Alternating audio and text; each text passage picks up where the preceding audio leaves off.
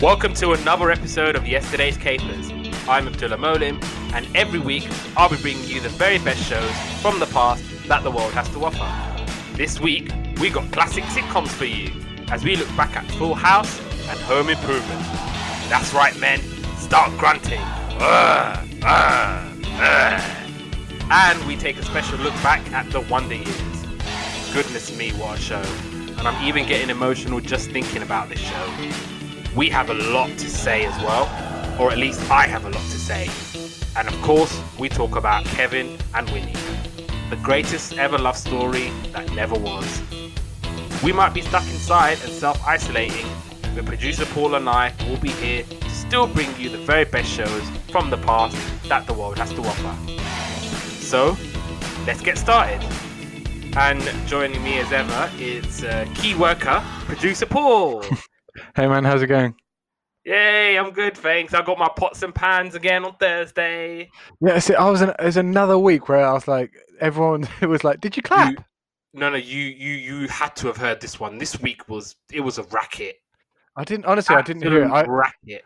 I was on the phone to my brother at the time, and he was like, he said to his missus was like, "Where are you going?" He's like, "Oh, I'm just going outside to clap for the key workers." No, but this, like the other day, it was a lot louder than before. Like it was crazy. People honking their cars. You had pots and pans clanking and banging, and yeah, it was quite the scene. Yeah. I think the next time it should just be pots and pans and everyone just going PPE, PPE, PPE. And PAYE as well. Yeah, exactly. Just chanting things that nurses and doctors need that they're not getting. So, yeah, we're going to try and do that. So we're going to start with Full House, and we're going back to September 1987 and some of the things happening in the world. In a coup d'etat, Burundi President Jean-Baptiste Bagaza is deposed by Major Pierre Buyoya. The world's first conference on artificial life is held at Los Alamos National Laboratory in the United States. Pope John Paul II arrives in Los Angeles for a 2-day papal visit, his first one ever to the city, where he makes an arrival day speech to local leaders of the US entertainment industry. Fatal Attraction was in the cinemas, and Pump Up the Volume by MARRS was the number 1 in the charts. So now we're going on to Full House. So this was an American television sitcom created by Jeff Franklin. And the show is all about widowed father Danny Tanner, who enlists his brother-in-law Jesse and best friend Joey to help raise his 3 daughters after the death of his wife Pam. These 3 daughters being DJ, Stephanie, and the youngest Michelle. And Jesse, he's a rock musician, and Joey is a stand-up comedian. And over the years, the 3 men, as well as the children, bond and become closer with each other. And Michelle, the baby, was actually played by twins Ashley and Mary-Kate Olsen. So are you aware of these twins? I am aware of these twins. I think they did a show called something like The Adventures of Mary-Kate and Ashley. Something I watched when I was a kid. And I have to say, I did a double take when I saw their name on the credits. Yeah. I was like, really? It was them? I didn't notice. The thing is, I didn't notice until after. Later in the series. So it was like when she was a little girl that I noticed. Yeah. Rather than when she was a baby. And so I was surprised when you just said now about it was, when she was a little baby as well. But yeah, to comply with child labor laws, they were cast to alternate the role of Michelle during tapings, and they were jointly credited as Mary-Kate Ashley Olsen. So they didn't want audiences to think that the Michelle character was played by twins, so that's why they did that. And also, it meant that they can do fantasy sequences together. So you know how like sometimes you get like a double of yourself, but Yeah. it's like one of those mirror thingies. But this one you could actually do it with two of them. So I'm sure you have people watching that thinking, "Oh my god, how are you doing that? That's crazy." A special effects team were made redundant. Definitely. And the theme song of the show, Everywhere You Look, was performed by Jesse Frederick, who co-wrote the song with writing partner Bennett Salve and series creator Jeff Franklin. And the series was constantly in the Nielsen Top 30 and continues to gain even more popularity in syndicated reruns. Initially, critics' review for Full House were mostly negative in the show's early years, but it became more positive in later years. The first season holds an aggregate score of 31 out of 100, which generally means it's unfavorable. In Slate, Willa Paskin referred to the series as a hackneyed and saccharine family sitcom. I'm not quite sure what that means, but I don't think it sounds good. Isaac Feldberg opined that it was archetypally average, hiding behind a ubiquitous laugh track and obnoxiously on the nose life lessons. Ouch. I didn't think it was that bad, but damn. And the aforementioned Mary Kate and Ashley Olsen, they won the Best Young Actor Actress under 5 years of age in the Young Artist Award. So, because they seemed pretty like the way they would talk, the way they would be like, ah. And like I said, some of the characters, you had John Stamos, who plays Jesse. Bob Saget was Danny Tanner. David Coulier was Joey Gladstone. Candice Cameron was DJ. Jodie Sweetin was Stephanie Tanner, and as we said, Mary Kate and Ashley Olsen. And Rebecca Katsopoulos, who was as we find out in the later series, she marries Jesse, and she becomes a co-anchor with Danny. And what other characters are there? I think that's just about it. So, do you want to talk about Full House? Yeah, the first thing I wrote with the this is a show that I'd never seen before. The first thing I wrote was, "Is this just Friends?" Like the opening title sequence was very Friends-esque. Like, was it? Loads of people just kind of frolicking, and and I was a bit like, this looks like, a kind of Friends, not like obviously not exactly Friends, but I'm just talking about like a definitely conceptually wise. And then I'm sure, and I'm still sure now, even though I've watched a few episodes, that Jesse is Joey's like kind of muse, like that's where Joey came from Friends. Like he's very similar character. Is Kind he? of like, yeah, but like Joey was like the lovable idiot. Like Jesse wasn't. Yeah, but he sort of was, right, because he was kind of this kind of greaser, like like bit of a not a complete moron, but like was always kind of happy, was always kind of like happy-go-lucky, like a tiny bit irresponsible, Yeah. favorable with the women kind of thing. And I felt like, obviously not exactly, but I'm just saying, like I'm sure they drew a lot of like kind of similarities with the characters. I would say more the one that's actually called Joey was like Joey. No, because he was the one with the mullet, right, at the beginning. With the hair. Yeah, so with he the had like Greek name. So that's I would say not him. I would say the other guy. The other guy that's in the three, because obviously he's like the funny guy, the clown of the group. Yeah, but he's the thing always is, I doing didn't find him the that funny. voices and I found, didn't either. I thought he was just like a little bit like irritated, because he comes in. He's a kind of like a performer, right? Yeah. Like his character, and he's kind of like a bit too. I don't know. There's like kind of a delivery that I don't like when it comes to characters, and it's kind of like a delivery laugh, delivery laugh, delivery laugh. Do you know what I mean? And it kind of felt a bit like that.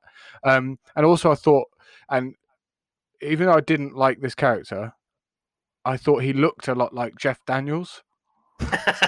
And I even wrote at one point, "Is that Jeff Daniels?" And I had to check the credits and check IMDb and stuff like that, because I was like, I swear that's him. No, Completely wasn't, but yeah. but I was like, He's more like Joey, not Jesse. yeah, no, hey, Yeah. no. I mean, like Joey in this Full House looked like He Jeff may look Daniels. like Jeff Daniels, but in terms of if you want to take a comparison with Joey from Friends, which I still think is completely random, then the best that I'm gonna give you is the guy called Joey and not Jesse. Jesse is nothing like Joey. Nothing Yeah, at all like Joey. I thought he was because he was kind of the cool guy, right? The kind of cool guy. Like if you mix Joey and Jesse, that I would wouldn't be say Joey from Joey was Friends. cool though. But In he was meant to. Friends. Yeah, but he sort of was though, wasn't he? He was more Was cool than he? Chandler. Yeah, because he's way more cool than Chandler and Ross. Ross is a paleontologist who always goes on about dinosaurs, which I love. I'm like massive fan of dinosaurs. Chandler, who's like he works in data, right? Like they're Yeah. kind of the boring guys, and he's the cool kind of happy-go-lucky guy. You know, he's in like a at the Yeah. beginning. He's in like a failing acting profession, like. Hi, I'm Chandler. I'd like to make jokes when I'm awkward.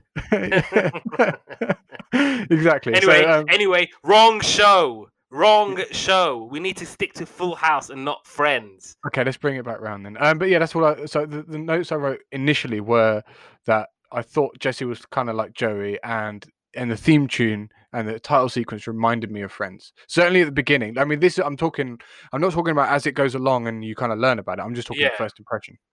Yeah. What I loved about the show was that the cast, especially the kids, literally grew up in front of our eyes. Yeah. So they started when they were babies, and as we'll talk about later with Fuller House, they are now all grown up.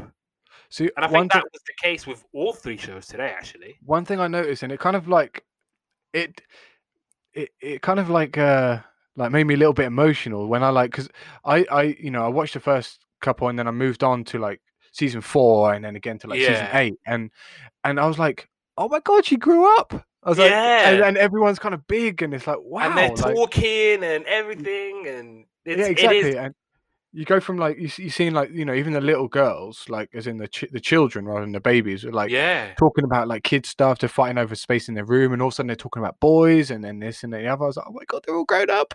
I know, in front of our very eyes, or in our case, like in minutes, because obviously we're skipping from 1 to. No, exactly. And the thing is, obviously, we're kind of like viewing this like the modern day generation, like we're just kind of like skipping straight through. But like if you imagine when this was out, people would have had no choice but to grow up with these people the whole way through their lives. That's what it's got to be, 10-15 years of episodes, right? They had a long run, so from 87 till about 95, so that's almost 10 years. Exactly. I mean, that's incredible. Like imagine not being able to skip forward like we have. Like the best you would have had is a VHS tape that you'd have taped yourself, probably. Yeah. Right? So like you're literally growing up with these kids, but now we can skip forward. But I think it's just incredible. Yeah, definitely. I mean, shall we get into episodes? Yeah, straight in. I mean, I might as well go first because no doubt you've got a long list. I watched 1, 2, 3, 4, 5, 6. Yeah, I watched 6 episodes. Okay, I think 6 is always my lot, really. Yeah, so I always watch kind of like 3, but I felt like this kind of wasn't enough this time, because I mean, if I like it, I'm going to watch more. Yeah, so that's another thing. I felt, obviously we both watched the pilot, I'm guessing. So yeah, our very first show. This is where you kind of get like an overview of like what's actually going on, and this was always an episode for me to get to grips with the characters, which doesn't always work, as we heard about last week. But so like grandma, so basically grandma's staying at home looking after the dad because he's lost his wife. Right, that's the kind of start. His wife Pamela, I think her name is. Yeah. And Dylan's the dad. I didn't actually get the grandma's name, but and basically what it is he's lost his wife. The grandma's been staying to look after them, but she's got to go now. And he brings in the cavalry to help him out. So he brings in his brother and his brother-in-law, I think. His friend and brother-in-law. His friend. Joey was like his childhood friend, and Jesse is his brother-in-law. Yeah, so they come in to stay. That was stay. Jesse's sister that died Yeah. in the car Oh yeah, crash. I wrote brother-in-law and comic. um, so basically, Joey's kind of the silly guy, kind of makes noises like trying to entertain the kids and stuff like that, in kind of that way. Um, so basically, Dad's got to go back to work now. He's got to kind of like provide for his family and stuff like that. So he goes off to work, and the first thing you get is Joey and Jesse. They're in charge. They've never been in charge of kids before, and they've got to change the nappy of baby Michelle. Yeah. And so it's kind of like a they don't know what to do. They take her into the kitchen and they're squirting her with a hose thing you get from the washer dishes, and then they wrap her up in kitchen roll, and then I think it's Stephanie says like, "Do you not want these?" or something. Holds up like nappies. Yeah. And he's like, "Why do you say that?" She's like, "Oh, no one asked me." And she's like, kind of got this thing the whole episode like, "Oh, no one asked me." So, People can't be that stupid though. no, definitely not. I mean, But you know what? Like, I do think that they were trying to like over exaggerate it in terms of yeah, like making it really funny. Like, oh, look at these two men. They've yeah. never changed a nappy in their lives, so we're gonna make it extra stupid. Yeah, I think that's kind of what like turned me And off part to of this that, particular bit. Like, yeah, me too. especially to the character Joey, because he was a bit of a try hard kind of thing, and They that were trying too hard for me. Yeah, yeah, and it was kind of like a bit of a turn off, like to that particular like element of the show, because you Yeah. can't kind of take it seriously because. yeah. Or not take it seriously, but you can't take the laugh seriously if that's kind of like an oxymoron. But it's just a laugh track, isn't it? They'll just add a Yeah. laugh track so people will think it's funny. And I'm watching it. It's like you don't have to do this. Just let the show breathe. Just do it Yeah. naturally. It's a pilot. Just introduce it. Just And I think that the show ease did grow into into it. that. Yeah, Like, yeah. They did. Once they stopped with the foolishness and all of that, then we could see what the show is all about. But I just remember, the pilot and just watching them struggling that badly with a nappy, and it's like it's not even realistic because like nobody would seriously do that with a baby. No, exactly. Yeah. I mean, I hope not. Anyway, I mean, even I didn't do that. So, fellas, y'all better not be doing that with your babies. Just wrapping up in kitchen only. Can you imagine? Yeah, that? and hosing them with like the thing. We don't have that in England, do we? We just got taps, haven't we? We've basically And got taps and a sponge. Like, yeah, and a sink. Yeah, in America they've got like this whole thing where it's like it just sucks everything up. I mean, if you're lucky in the underneath UK, you've got and- like a middle sink that no one knows what it's for. I don't know what that's for. Yeah, so they kind of do that whole bit about the nappy change, and then DJ runs away because she gets a little bit like her life gets turned upside down. So first of all, like she loses her mum and everything, and then she has to like she loses her room and she has to share with her little sister, and obviously like sharing a room as a sibling I did until I was like 17, 18. I think I shared a room, and it's not easy to share a room with a sibling. So yeah, so it's like you can I kind of understood how she was feeling about that, but she runs away and she lives in. I mean, this is like a first world problem where like I mean, she runs away to the garage, which is like enormous. yeah. And anyway, so basically, Jesse goes down to talk to her, and he's kind of like, "Come on, you got to go, you got to come back." And he ends up just paying her to move in, which I think is a great way to incentivize kids. Guess, it must like nurture the entrepreneurial side of a child. One thing I did like was when DJ was like to Stephanie, "Oh, I've drawn the lines in the room. You can't go anywhere." And then Stephanie's like jumping on the curtains. And she's like trying to like do like this whole climbing like monkey bars or whatever. And then DJ just opens it. Draws the curtain. Back. Yeah, she goes back to like square one. And then she's like to her dad, "Oh, hey dad, could you pick me up?" And he picks up. She goes, "Oh, see? I told you I'd get out." Yeah. I did like that. I like that too.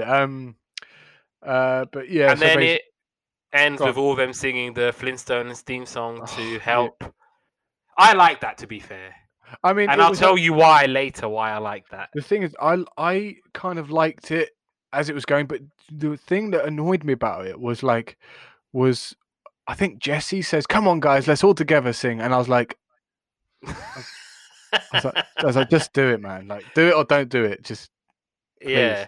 But no, like all of them like going around in a circle singing the Flintstones theme song to help the baby go back to sleep. But no, I really like that, and like I said, I'll tell you why I liked it later, because it'll be very relevant later when we talk Yeah. about Fuller House. Okay. Cool. So you want Right. to So carry on with episodes? I'm gonna skip forward now, like 4 seasons to season 4, Okay. episode 6. So I kind of went like midway through the mid-season, and the first thing I wrote was Michelle. Baby Michelle is so big. Like she's a little, and she's and talking and yeah, and I was like, wow, like this is incredible to see the kids and everyone else is so grown up. Like I kind of like didn't expect to find. I don't know what I expected to see, but I didn't expect to see that, yeah. and I was really pleased to see that all the characters are the same, like Yep. everyone's kind of grown up with the show, and I was really like happy to see the children like to have grown up with it. So, Yeah. and then I wrote, "Is that Jeff Daniels?" And I researched, and it was not Jeff Daniels. So, huge fan of Jeff Daniels. Uh, and then so I wrote, everyone is growing up. So basically, I'm jumping into now. So like, Michelle's at preschool. The kids are kind of in like high school, not high school. What would it be like junior high and high school or It whatever might it be is? junior high, yeah, junior high, or even like still primary school or whatever that is. Middle school, What junior high, No, whatever. like America don't call it, because like remember middle school is like, for America, middle school / junior high is year 7, but I don't know what it is before that, because Elementary school. they don't have elementary school. That was what it would be, yeah. Yeah. So they're kind of doing their thing, and so basically Jesse has to go to I don't know what episode this is called. This is just episode 6. So Jesse goes to preschool with Michelle, Yeah. and he's not happy about it. He basically, but I think Joey basically kind of like gets Michelle to emotionally blackmail him to go, and he's kind of oh, what how would you feel if Jesse took you to preschool? And she's kind of, oh, it made me really, really happy. And then he's like, okay. And he's like, I'm not going. I'm immune to this. And he's like, what happens if he doesn't take you? And she goes, I'll be really, really sad. So he ends up, Oh. going, and he ends up like playing a guitar and singing to the kids. And then the teacher says, oh, you have to give out the cookies now. And the kids basically jump on him, mob him for these cookies. And this little boy eats Michelle's cookie and then kind of like was a bit gloaty about it. And then Jesse says to him, and you can kind of see where this is going as soon as this happens, but Jesse says to him, if someone does something to you, just do it right back. So like she goes up and swipes his cookie, and then he pinches her, and then she pinches him back. And the teacher comes in and kind of stops it all and tells off Jesse, and then sends Michelle to the corner. Like, you've got to punish this behavior. So, and then Jesse was like, no, look, you ain't sending her to the corner. She's only defending herself. And Jesse takes her out of school, like without his dad's permission, just takes her out, like straight up. And then meanwhile, Joe's gone to the dentist, and Dylan comes back and he's like furious with Jesse for like, doing something without his permission. And Stephanie takes Michelle's. Oh, meanwhile, the girls, Stephanie and DJ. So basically, DJ's got this horoscope thing going on, and she's read a horoscope to Stephanie, but she's also kind of fixed it. So her and her mate have got, I can't remember what her mate's called, but she's given her, put $1 in her pocket. Kimmy. Yeah, so she's put $1 in her pocket, and then she's also written in the horoscope herself, like, you're going to find some money or whatever. So Stephanie puts rounds in her pocket and she finds $1. And then everything in her, obviously it's kind of a fix, but everything in the horoscope keeps coming true. And in the horoscope it says, be careful at nighttime or something like that. So Stephanie takes Michelle's nightlight and she puts it in, plugs it in beside her bed. And Stephanie, so Michelle obviously has been taught, if someone does something to you, do it back, or kind of get your own back. So she comes in and just pinches Stephanie, and then Jesse goes, look, you can't do that because that's not a nice thing to do. He goes, yeah, but you said I can do whatever someone does to me. And he goes, yeah, but you've done something that someone did to you, and then you've done it back. And he kind of realizes that what he's taught her is not the correct way to behave. So he kind of talks to her and says, like, you can't do that, you've got to do the thing. And then he kind of tells his dad, like, he tells Dylan, sorry, I shouldn't have done that, I'll thing, and then so basically as a get your own back kind of thing, Dylan puts him back in preschool as the special helper guy all week, and he's like, oh, for God's sake. That's kind of the end Dylan of that or episode. Danny? Sorry, Dylan's the dad, right? Danny. Oh, I've literally wrote Dylan in all my notes. That's all right. So Danny, the dad, told Jesse off. And as a punishment, gives him preschool duty all week. Right. So then I went on to the finale, season 8. Oh yeah. Shall we save the 24. finale then? Because I've got that as well. I watched that. Did you watch It's the a one before two-parter. that? Yeah, I watched both. Yeah, so we can do Okay, that later. Okay, cool. So, Yeah. So is it me? Yep. You. All right, cool. Yeah, I'll do it, and then we'll get to the finale. So I watched the final episode of season 1, which was DJ Tanner's day off. So so DJ hears that her favorite singer Stacey Q will be at the local mall to give out autographs, and she wants to meet her in person, and she's willing to do anything. But the problem is that the signing is taking place during school hours, and so she's trying to see if she can like wriggle her way out. Her dad's going out of town because he's got to do like a news report or something, and so he's like to her, "You can't get the autograph if it's in school time. Like you just cannot. Like don't even think about it." But she's like, "Oh, but Kimmy's allowed," and he's like, "Well, Kimmy is Kimmy," and he's just like, "Look, you can't have this autograph, and that's final." And he's like, "I'm gonna go, and I'll see you back here tomorrow, whatever." And so she goes to Jessie, and so she was asking Jessie, "Oh, have you ever skipped school before?" And so Jessie was like, "Yeah, I think I wanted to go and see the Rolling Stones farewell concert or something." And so he said that he made up some excuse about not feeling very well. And then by the time the parents tell the teachers that the kid's not feeling well, they'll just wake up and think, "Oh, all of a sudden I'm fine and dandy, and then the school are not going to be expecting you, but you could just still go and pretend to your parents that you're at school." And so she does the exact same thing. She's pretending to be sick, and they're all thinking, "Oh, she's sick, she's sick." And Stephanie, she believes it. And so she's like, "Oh, I'm really sorry that you're sick. I'm going to get you something from school and what have you." And so she wakes up and she's like, "Oh, look at me. I feel better all of a sudden." And she heads off to the mall. She goes and gets Stacey Q's autograph. And then she sees Joey with Michelle. And Joey's like queuing up to get the autograph for DJ because he's thinking, "Oh, I feel really bad for DJ." And then like DJ and Kimmy are hiding, and Michelle, the baby, clocks them, and so she's going towards them, and they're like going, "Michelle, go away, and she just baby going bah, bah, bah, bah, bah, walking up towards them, and so Joey's got like Michelle on this leash thing, and so he's like, "Michelle, come back here, but she just keeps going towards them, and he's like, "Oh snap, what are you doing here?"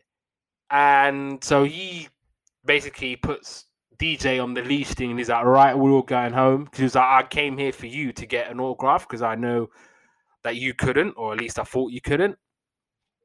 And so they're going home, and Joey and Jessie are trying to figure out what they should do and if they should tell their dad, because they're like, "I don't want Danny to think that we can't look after the kids and we're not responsible." So they're like, "You know what? We're gonna keep stum about it, and we're gonna forget about it, all right?" And then by the time they come in, and Stephanie, the little girl, was like coming back from school, going, "Oh, are you not sick anymore? Are you feeling better?" And then obviously Danny comes back, and he's like, "What's she talking about?" And they're like, "I don't know.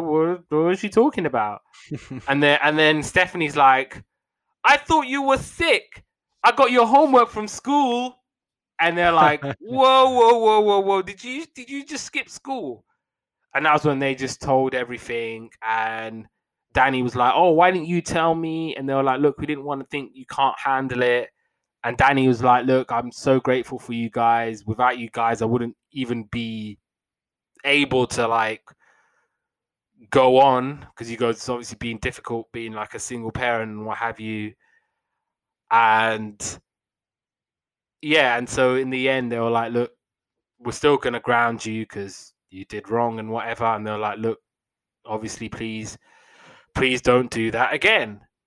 And then the next episode I watched was season 2, episode 1, Cutting It Close.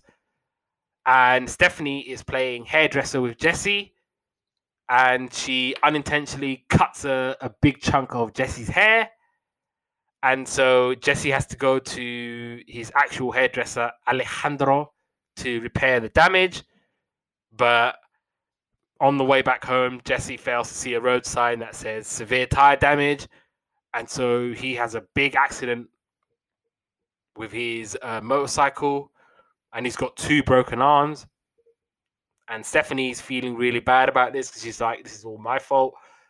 And Jesse isn't really doing anything to like help her, and Jesse's not really saying anything that could be of comfort. It's almost like, yeah, it is your fault, almost kind of thing. And then, yeah, so Danny's like to Jesse, look, she's just a kid. She feels really bad about what happened. You can't necessarily be mad at her forever and hold a grudge and whatnot. And so Jesse, in the end, he's like, Stephanie, look, it's not your fault. It was my fault that I crashed the bike. That's got nothing to do with you. And he's like, obviously, don't worry about my hair. I'm sure it will grow back. And what else did I watch? I watched episode 22 of season 3. I didn't write the name down. I think I didn't write the name of the episode down, but I'm pretty sure it's 3 Men and Another Baby, just like the film 3 Men and a Baby. And so Danny agrees to do like babysitting for the neighbor's son, Tony. And obviously Danny is too busy to take care of the child. So he's like getting Jesse to step in and help. And Jesse warms up to Tony, and Tony's the name of the baby, and they start bonding. But then Michelle gets jealous because obviously she's not the baby anymore, and she has a special relationship with her uncle Jesse. And so all of a sudden she's doing, the old classic, I'm a baby. And she's sleeping in the pram. And he's like, you shouldn't be sleeping in the pram. You're a big girl now. She's like, no, I'm a baby. And meanwhile, DJ is trying to get Joey to help with her maths homework, but he has no idea how to figure it out. So he's basically calling the peanut store, and he's basically trying to ask them, look, I'm trying to have a party, and my budget is 300 nuts, and if you divide that by 7 or something, how much will that cost? And so you can hear something on the other line, and I'm sure they're going, oh, if you don't do it yourself, you'll never learn. He goes, yeah, I know I won't learn, but can you tell me the answer and how much it will cost and all that stuff? And then, yeah, so Michelle kind of agrees that Tony is the baby, and Jesse reassures her that no matter what, you will always be my little munchkin, and you have nothing to worry about. And then I went all the way to season 6, episode 1. And yeah, this is when I had the whole, oh my God, they've all grown up and they can all talk. And they've all like, shut up as well. And so DJ is returning from her trip to Spain, and they're all at the airport. And DJ is like, look, everyone come to the airport. I've got a big surprise. And only to find out that she has a steady boyfriend, Steve. And everyone is all like concerned because they're like, you're coming back with a boyfriend? Like, what's all this all about? And Stephanie and Michelle are like wandering around the airport, and they're thinking, oh my God, we should try and do something because this has been a really boring summer. So they end up getting caught up with a bunch of kids traveling, and they're thinking that they're going to Oakland, which is apparently just down the road from where they live in California. But instead, they're going to Auckland, New Zealand. Ooh. So they're both stuck on this plane and going all the way to Auckland. And they're like, "Get us off this plane! Get us off this plane!" And then everyone back at the airport was like, "Oh, where are Stephanie and Michelle?" And they managed to make sure that once they land in Auckland, they'll just be put on Straight back on a another plane. flight, straight back on a plane. And so that was that episode. And yes, the finale. So you say you didn't watch part 1? No, but I obviously got the gist of what was going on. Yeah. But do you want to do the first part? I'll do the second part. Yep. So Michelle is really into horse riding, and she enters a competition with another contestant, Elizabeth. And Danny and Elizabeth are like going head to head, going, "Oh, my child's gonna win! My child's gonna win!"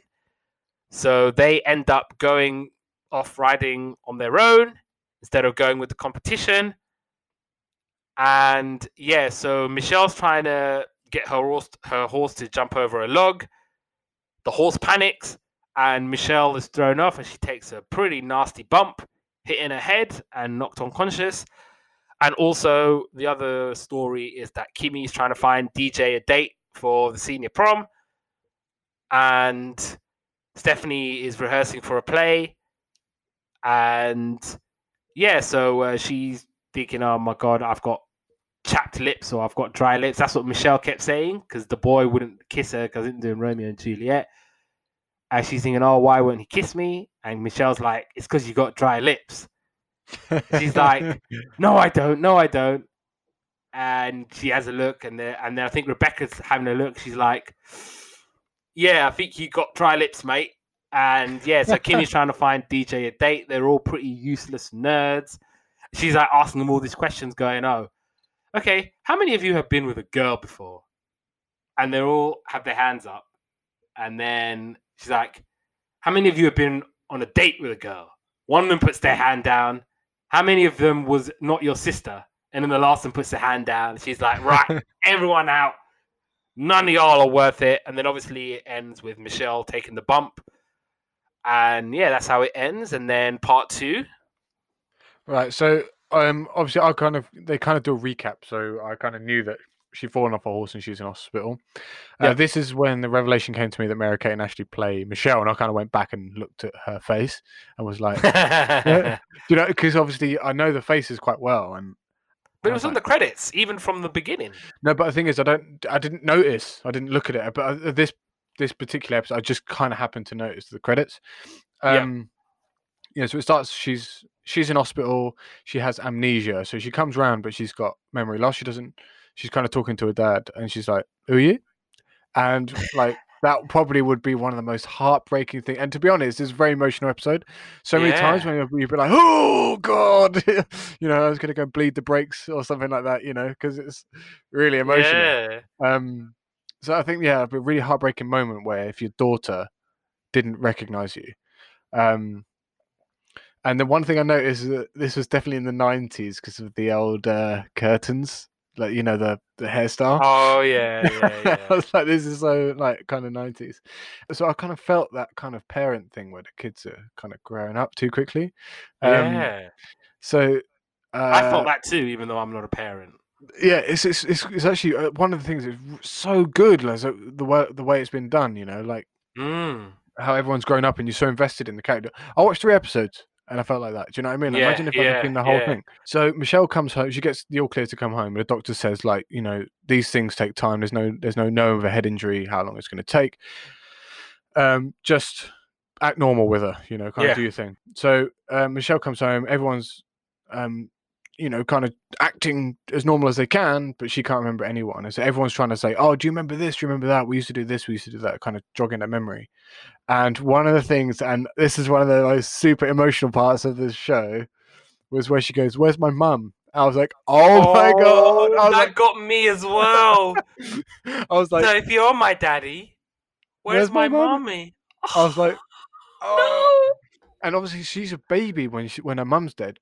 Yeah, so she doesn't have to deal with the grief, but now she's basically lost her mum grieving again. Yeah, and I was like, so she's dealing with the grief of losing her mum now, and I was like, that is so brutal.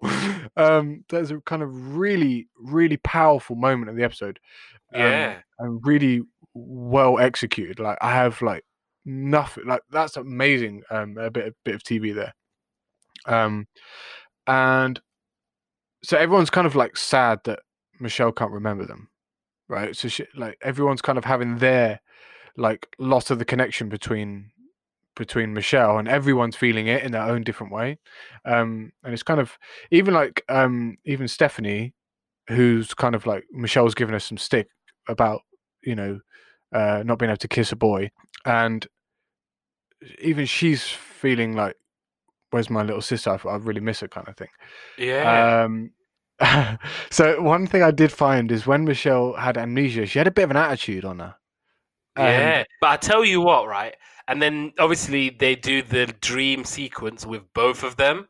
Yeah. And I think that is when they realize, viewers, oh snap, it's two people. It's Mary-Kate and Ashley.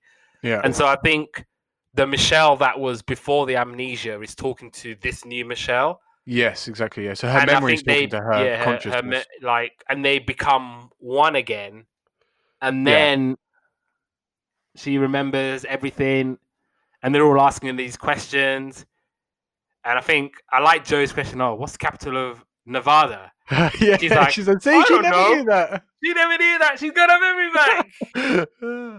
Yeah, I thought that was brilliant. And then DJ ends up going. So basically, just before she goes to sleep and finds herself, Michelle talks to DJ and says, "Listen, like, if you don't go to prom, because DJ said, I'm not going to prom because my sister's like down in sort of thing," and then Michelle says to her, like, if you don't go, I'm not going to be happy. If you don't go, you're not going to be happy. Like, no one's winning here, so you might as well just go to the prom.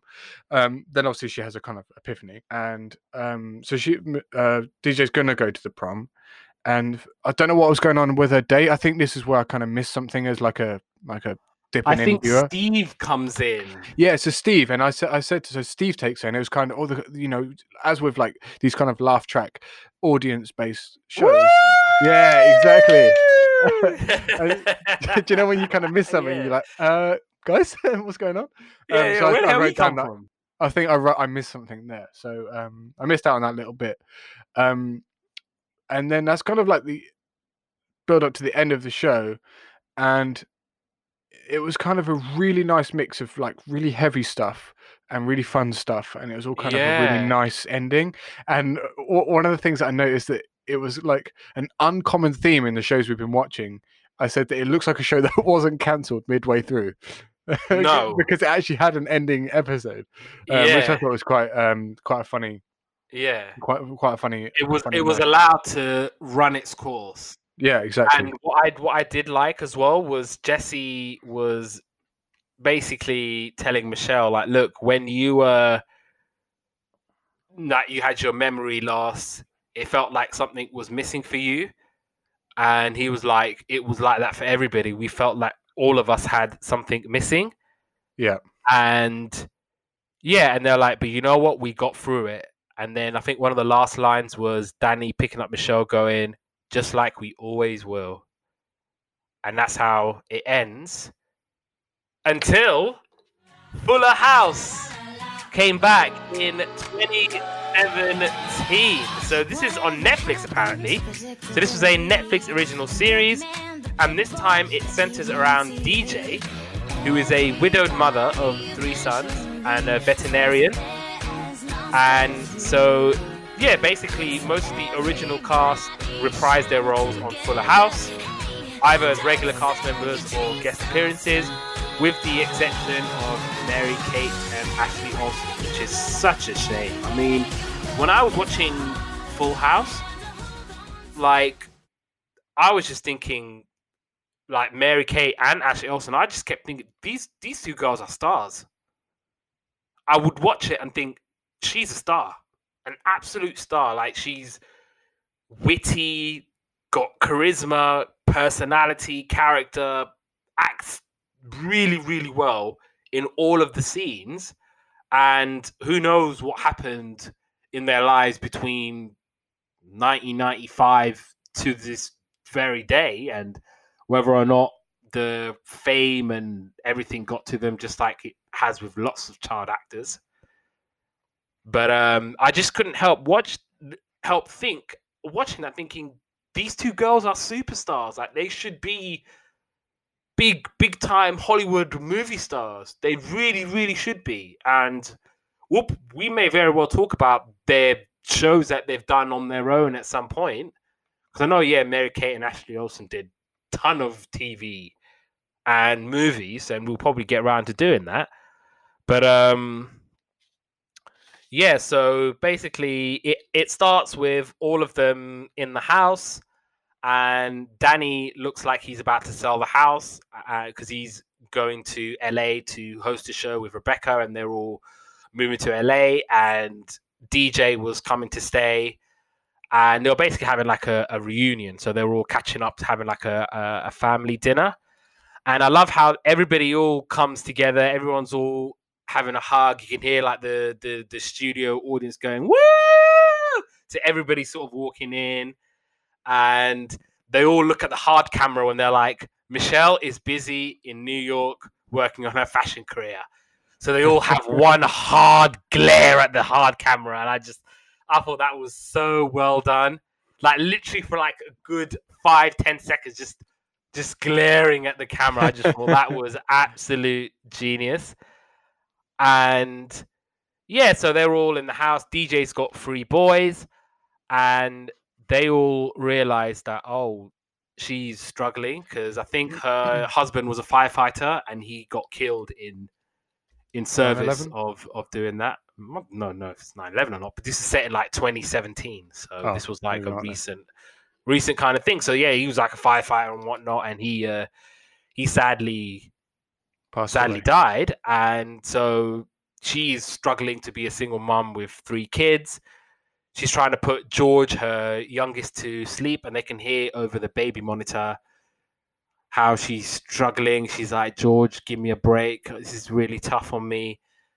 And so they all make a decision. So Danny's like, you know what? I'm not going to sell the house. You can have it. And he's like, you know what? I'm going to stay here. I'm going to help you with the baby. And Rebecca and Jesse were like the same. You know, we're going to stay. And Joey's living in the basement. And he's like, I'm going to stay in the basement. I think he got married as well, and he's got kids. And they're like, you know, we're all going to stay here. And then Stephanie said, you know what? You guys have done so much for us in our lives. And it's going to be, she's like, you know what? It's time for us to step up. So she goes, Stephanie goes to DJ, look, I'm going to live with you. And Kimmy, her best friend, was like, I'm going to live with you as well. It's going to be the 3 of us, and we're going to look after these babies. And Kimmy's got a daughter, Ramona. So they're like, you know what? We're all gonna live together. And yeah, it's just gonna be Full House, but Fuller House. And you remember how I said that they're all singing the Flintstones around the crib, or around the little baby cot thingy. So they do that again with all of the original characters. Really? And with George in the thing, and they're going, Flintstones, meet the Flintstones. And they have like a 2-way screen. So they're showing the old version and the new version of them singing the Flintstones song. And I thought, oh my God, that was such a nice touch. I really, really liked that. And I thought I might have to check out the Fuller House thing, because I didn't even know it was a... Yeah, they did a reboot. I didn't either. Yeah, but they did a reboot, and it was on Netflix. I think they're still doing it now. So yeah, man, like it ended up being a really good show. A show that I genuinely really liked watching. It ended really well, and the first episode of Fuller House, I was watching that and thinking, I'm invested actually. I might actually go on Netflix and watch this, because I thought this was really cute, really nice. I enjoyed it, and yeah, it is basically all the kids, and they're like, you know, fully grown adults, and now we're watching the little kids now growing up and them doing their thing. Obviously, Jesse and Rebecca, they had twins, and obviously those 2 twins have grown up. They're like, you know, big guys, and they're all going to college. And no, that was really good, just seeing all of that. And yeah, that was Full House and Fuller House.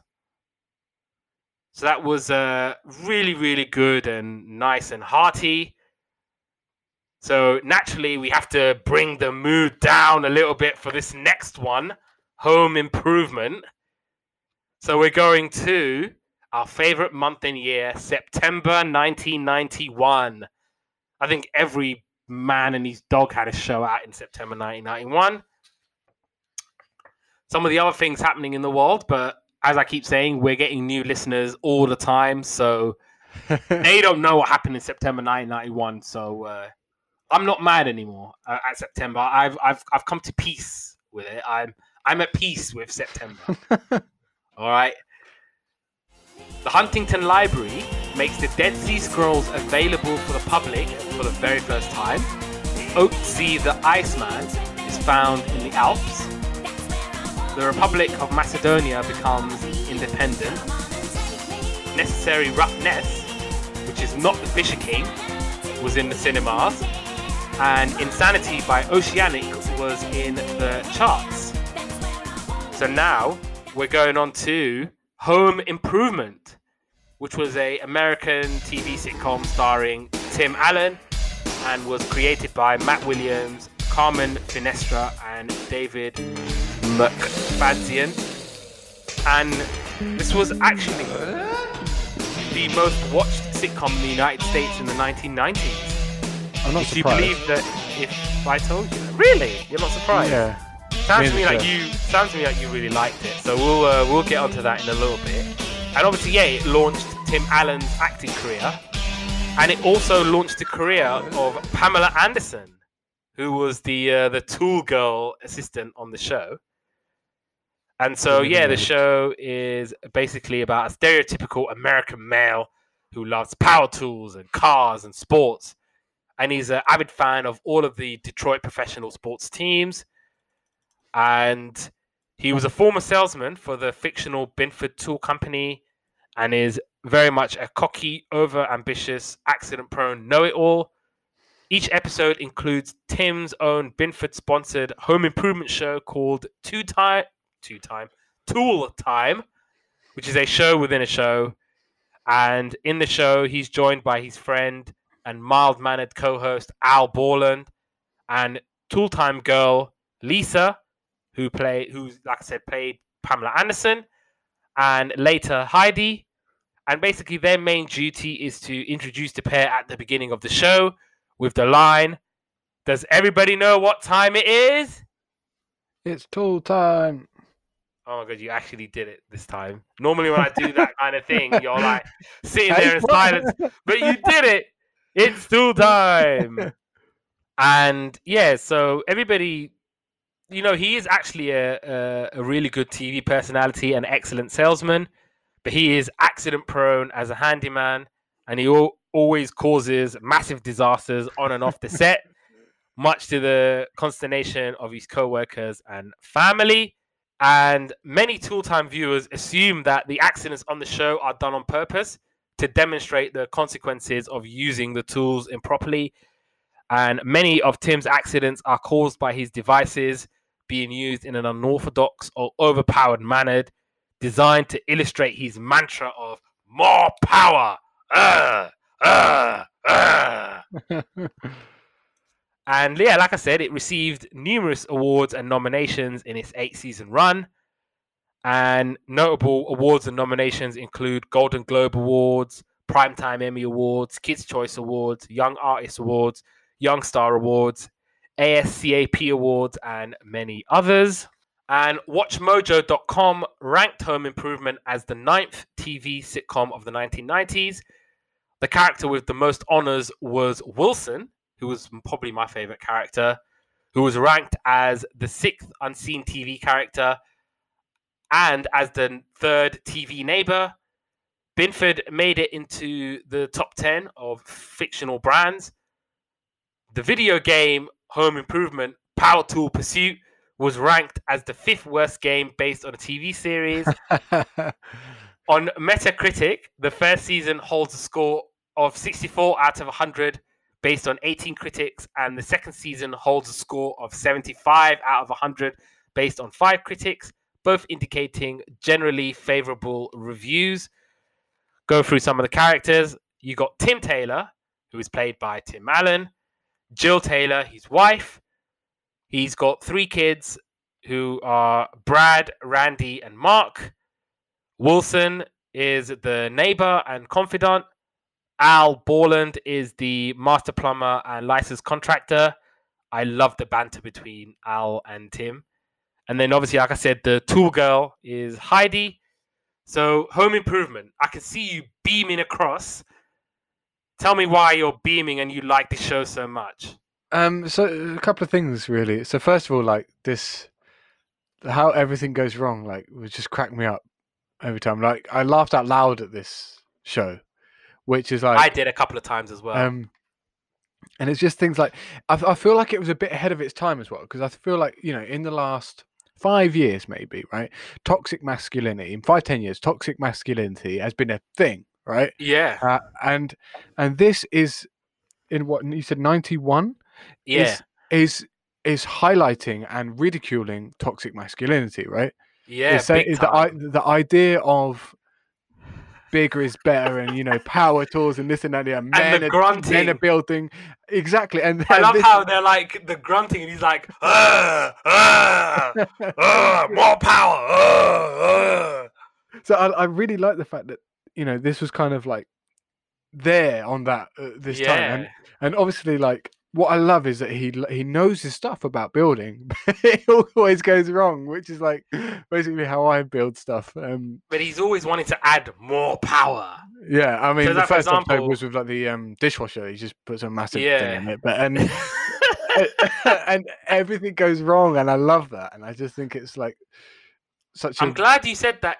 The main kind of theme or premise of the show is to make fun of toxic masculinity, because I was watching that and I'm thinking men can't really be like this, and I'm thinking in my head, yes they are. I can believe a man at home with the power tools going, yeah, I don't want to deal with this girly washing machine, so I'm going to put a jet engine into the propeller or something, and I'm going to make it go faster, and just the grunting. I love how in the theme song they added that in. Yeah, I didn't know that. They added the noise of the grunting and the sort of the tool sounds. That just pretty much made up the theme song. So I actually got clickbaited into an episode, which we'll talk about later.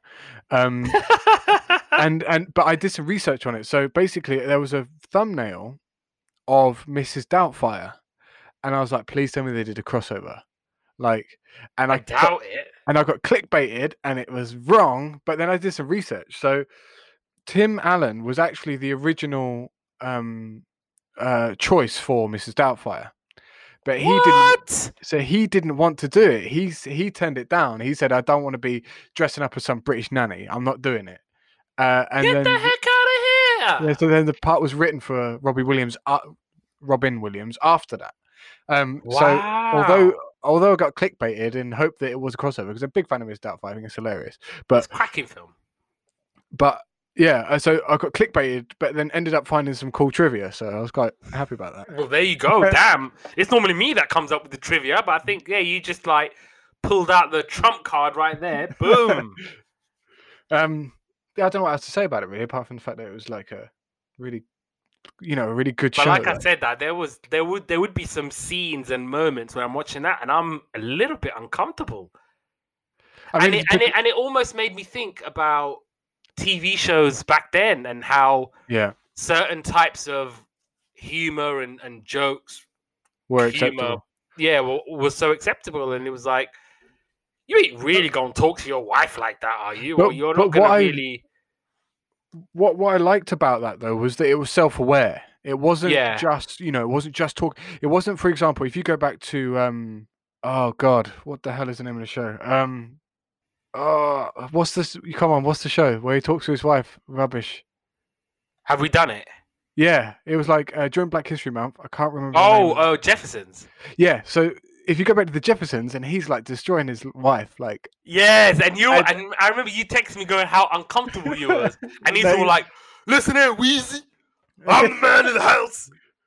I want you to make my dinner and put it on the table, Weezy. Exactly. And if you go to that and then take it to this, where this is kind of, it knows about that, and it's kind of like, if you think like his wife is like going to kill him if he carries on. Do you know what I mean? Like, it becomes very self-aware that behavior is unacceptable, and not only unacceptable, it's futile. It doesn't get you anywhere. Like, if you want to get on in life, you do what your wife says and you make your wife happy. Happy wife, happy life, as they say, right? and I really like the fact that I'm gonna bear that in mind. That's honestly one of the best bits of advice I was ever given before I got married, and that I can pass on. But yeah, so like this is kind of like I find it really good that it was self-aware, and it was like, you know, and it. But and I think they do the whole shining a light thing. on that. Yeah, no, exactly. Yeah, so it's shining a light on it, and it was kind of like through comedy, which is supposed to be what it's for, you know, empowering the unempowered. I like that aspect of it. The show was hilarious, and I just took that on its own merits, but this added another dimension to it. Absolutely, and and also what I loved about the show was the neighbor Wilson. Yeah, loved him. All you see is like the top half of his head. Yeah, and he would always have like the most sensible advice. Yeah, he'd always be the one to steer Tim straight. Always be the sensible kind of the voice, and like Tim and even like with Patricia, they all form a really strong bond with the neighbor. Yeah, that carries on throughout, and I think that was one of the kind of key things about this show was the relationship they had with the neighbor. So shall we go into episodes? Yep. So again, pilot. First thing I wrote was that it's Buzz Lightyear. So I was quite happy about that. So the idea, obviously, you've gone through it already, that is he got his TV show. And one thing I really liked is he was so proud of his TV show and he wanted his wife to come see it. And his kids and they're not interested. Yeah. Like, it makes me think, like, no one's ever interested in what their dad does for a living. Do you know what I mean? It's like, oh, dad just does his thing. Like, my thing as a kid where my dad was like, he could paint really well, and he was playing in a band with electric guitars and singing in a band and things like that, and that's like super cool things that I'd love to be able to do now. And I wasn't interested as a kid. I miss that so much. That is so true. Like, you don't care, you just want to go out and play. Yeah, because what if your dad would be like, "This is what I do. It's amazing." Yeah, maybe you can do it too, and you're like, "Yeah, accept me." Accept me for what I am, yeah. So I got that to come, I think, like as a father. But so where are we? Oh, so one thing I did notice as well, that this was a DIY show, right? Like, and if you look on YouTube now, people are making millions and millions of pounds on mini DIY shows. Like, this is how to build this. This is how to do this. This is like life hacks this, life hacks that. This is like, 1991, and like 20 years later. 30 years later? Almost 30 years, pretty much. 30 years later. Yeah, well, like, pretty much. People are making millions of pounds on this same concept. Anyway, so basically this episode is set up where his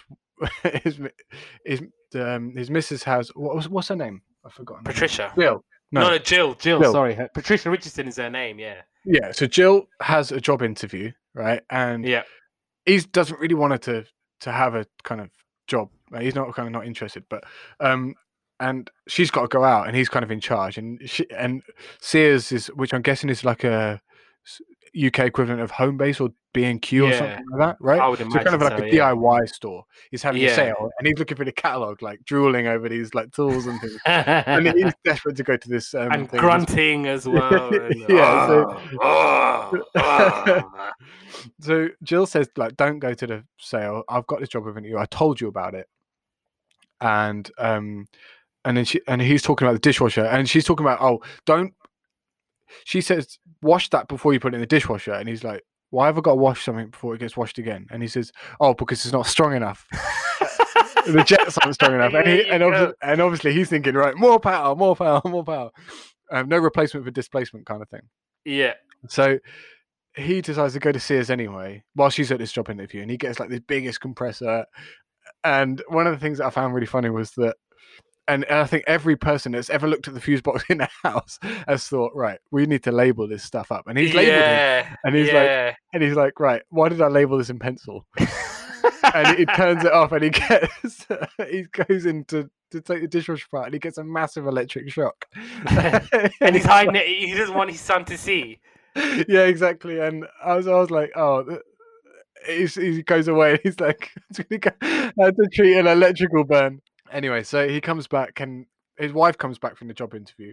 He's kind of in the back, and he's reading something, and he hasn't told his wife, but she's like, "Oh, I nailed the job interview and this and that. It went really well. I'm pretty sure I got the job." And meanwhile, they've already called, and he took the call and said, "You ain't got the job." And so so he tells he's one of his sons. yeah, and his son basically tells his mum that, "Oh, you didn't get a job anyway," and he kind of just dropped it. Like, yeah. And also, sorry, what I was gonna say was the dishwasher. Yeah. So he souped it up. Yep. And he absolutely destroys it. And then he's talking to Wilson. Yeah. And he's just basically saying, "Oh, look, this is what happened, and my wife is upset." And it's like, oh, it's not the fact that I think what Wilson was trying to say was that you didn't listen to your wife. Yeah. It's always like important to just like sort of listen to her. And then on the next Tool Time episode, he actually apologizes to his wife in a subtle manner, which I thought was really nice. And he kind of realizes the error of his ways. I thought that was a really cool thing because he says it like, if you know, and then what you've got to say, "Sorry, Jill," or Jane, or Deirdre, or whatever her name is. Like, and I just found that really funny. Yeah. Right. What else? So I went on to season 4, an episode called "He Ain't Heavy, He's Just Irresponsible," and obviously play on the Holly song "He Ain't Heavy, He's My Brother." So this episode was actually quite a deep episode, and there was a couple of bits that actually made me laugh out loud. Oh, okay, yeah. So I'm just reading through my notes, so I know which bits actually made me laugh. So basically, it starts off the boy. I think Brad's on the phone to his girl. Tim brings a new tool home, and the mum says, like, straight away, take it back. And what it is like, it's kind of, I never knew this existed, but it's like, you, instead of having a Hoover or any other branded vacuum cleaner, you have like a hole in your wall and you plug it in and you just do the room and you kind of take the hose pipe with you instead of taking the whole thing. So he's got that for his house. I'm guessing it's an American thing. This definitely doesn't, I've not seen it here. And Jill says, like, it's fine, great, but if you mess this house up, you're in serious trouble, kind of thing. And he basically makes a hole in the floor and puts a hole for a pipe, and he's trying to fix it. And so in comes Marty, who's Alan's brother. So he comes round and he's like, and it turns out he's having trouble with his wife, and they kind of they go out to a bar and they kind of talk about it. Marty and Alan talk about it, and it turns out that he's thinking about leaving his wife. They've just had kids, and Marty's really struggling with the fact that he ain't getting any attention from his wife anymore. She's not fussed. It's really difficult to raise the children. I think he's had twins or something like that. So he's really struggling with the fact that he's got these kids to look after, and he's struggling with, and I think every new parent goes through that stage where your life transitions from you and your wife to you and your family. And it's a really difficult transition period because you can't do anything you want to do. You have to do what you have to do. And is it like a, you know, you go through years of doing whatever you like, you know, even as from a child to a teenager to an adult, you do whatever you like, whenever you like to do it. And suddenly, literally overnight, your life goes from, you know, you have to stop doing that. You have to do what you need to do as a parent. Yeah. And he's struggling with that. And I thought that's a really, really deep thing that they're dealing with in the show. And so Tim says, what the hell are you doing? You have to man up, do the right thing, stand by your wife. Like, I don't know what the hell you're talking about, but it's not the right thing to do. Then they go back to, so it kind of goes back to the house, and Mum's working on this college essay thing. And Brad says, can he go to his girlfriend's house? And he says, that's fine. So Tim comes in and tells Who's Nancy? I wrote Nancy. Might be the girlfriend. No, I didn't mean Nancy. I think I meant Jill. So Tim tells Jill about Marty and what's going on, and obviously, like, you know, he's consulting his wife. Yeah. And then so he then goes on and tells Wilson about it, who's tending this, like, is it called Reiki, where like you know, the kind of Zen garden things where he's like he's tending this garden. Yeah. Like, you know, has rocks and sand and stuff in it. Yeah. He's trying to do that. And he says, like, he's saying, like, I tried to give him this advice and this and that and the other. And then Marty just says, sorry, not Marty. Wilson says, it's up to Marty what he does. He's an adult now. And it turns out that, you know, like Alan has been looking after him in manner of speaking throughout their lives. So, but Wilson just says, listen, back off. It's up to him now. He's an adult. He's kind of big enough and ugly enough to sort that out himself. So Marty comes back and tries to talk to him. Tim tries to kind of tell him these words, but he just regurgitate the wise words that Wilson told him, and he fails. And Marty kind of opens up some more, and it turns out he's kind of struggling with his, like, wife, because they haven't kind of been close or intimate together for like 6 months. And kind of Tim's using, like, kind of euphemisms and metaphors and things, and he says, wait a while, because, you know, the band will get back together. And then Marty's like his face lights up. He goes, oh, really, the whole band? And then he goes, Tim says, maybe not the whole band, but at this point you'd be happy with a kazoo and a whistle. So that made me laugh, that part. And then Tim's giving advice about raising kids, and he talks to his wife, and he says, like, he's talking to his wife now at the end of the episode, and he says, like, oh, do you forgive me, kind of thing. And then she says, you know, that depends. Does a vacuum cleaner work? And he says, does it work? And he's showing off, and he's like, showing off how powerful it is, and it sucks up her college essay. Oh, straight down the pipe. But the thing is, like, I just wasn't expecting it. She goes straight in, and I was gone. And that's how that episode ends. Then I went on to, I haven't wrote as many notes for this episode.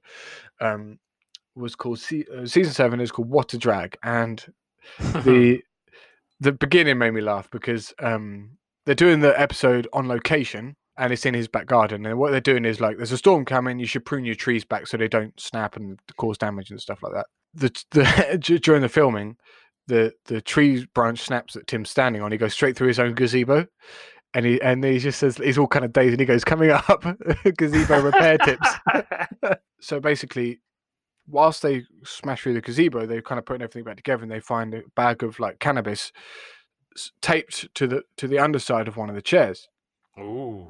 So Jill and Alan set up, like, do a stakeout, like, you know, like, let's put it all back. We'll find out which one of the kids it is. And Wilson's, like, joining in with the stakeout. They're at Wilson's house staking out, and they end up, like, the wife gets annoyed, and she's like, I've had enough of this, and she kind of goes in, and she catches Brad trying to get the weed. Yeah. And he gets grounded. And it's kind of an episode where, like, what do you do if your kids get into this sort of thing, right? And they kind of don't really know what to do. They kind of have a sit down, talk to him. They ground him, tell him off, like, to kind of do the whole parenting thing. And then it's kind of just, that episode just ended. Like, don't do drugs. You're grounded, kind of thing. So that episode kind of was a bit of a nothing episode. And that was a fun episode I watched. Did you not watch the finale? No, I was meant to, but children came in the way. That's all right. Okay, so the episodes I watched. So I watched the last episode of season 1, which was Stereotypical. So Tim buys a whole stereo set, which causes massive complications because he messes up with the whole buttons. So he wants it to play really loud music, and he wants it to control the TV. And so he's got, like, this really loud music on, and obviously his wife's like, turn it down. And he's like, no, I want my music to be loud. So he's just putting the volume up, and he's just, like, breaking all the windows because he's got it to, like, opera version or something. So, like, all the windows smash, and Jill's like basically a massive technophobe, as we realize, because she hates all these gadgets. And she's just like, you better turn everything back to normal. Because, like, none of this, nobody knows how to work it. You've overcomplicated it. And yeah, so that was that episode. And then season 2, episode 1, which is probably my favorite. I think it might actually be one of my favorite sitcom episodes of all time, actually. This was an incredible episode.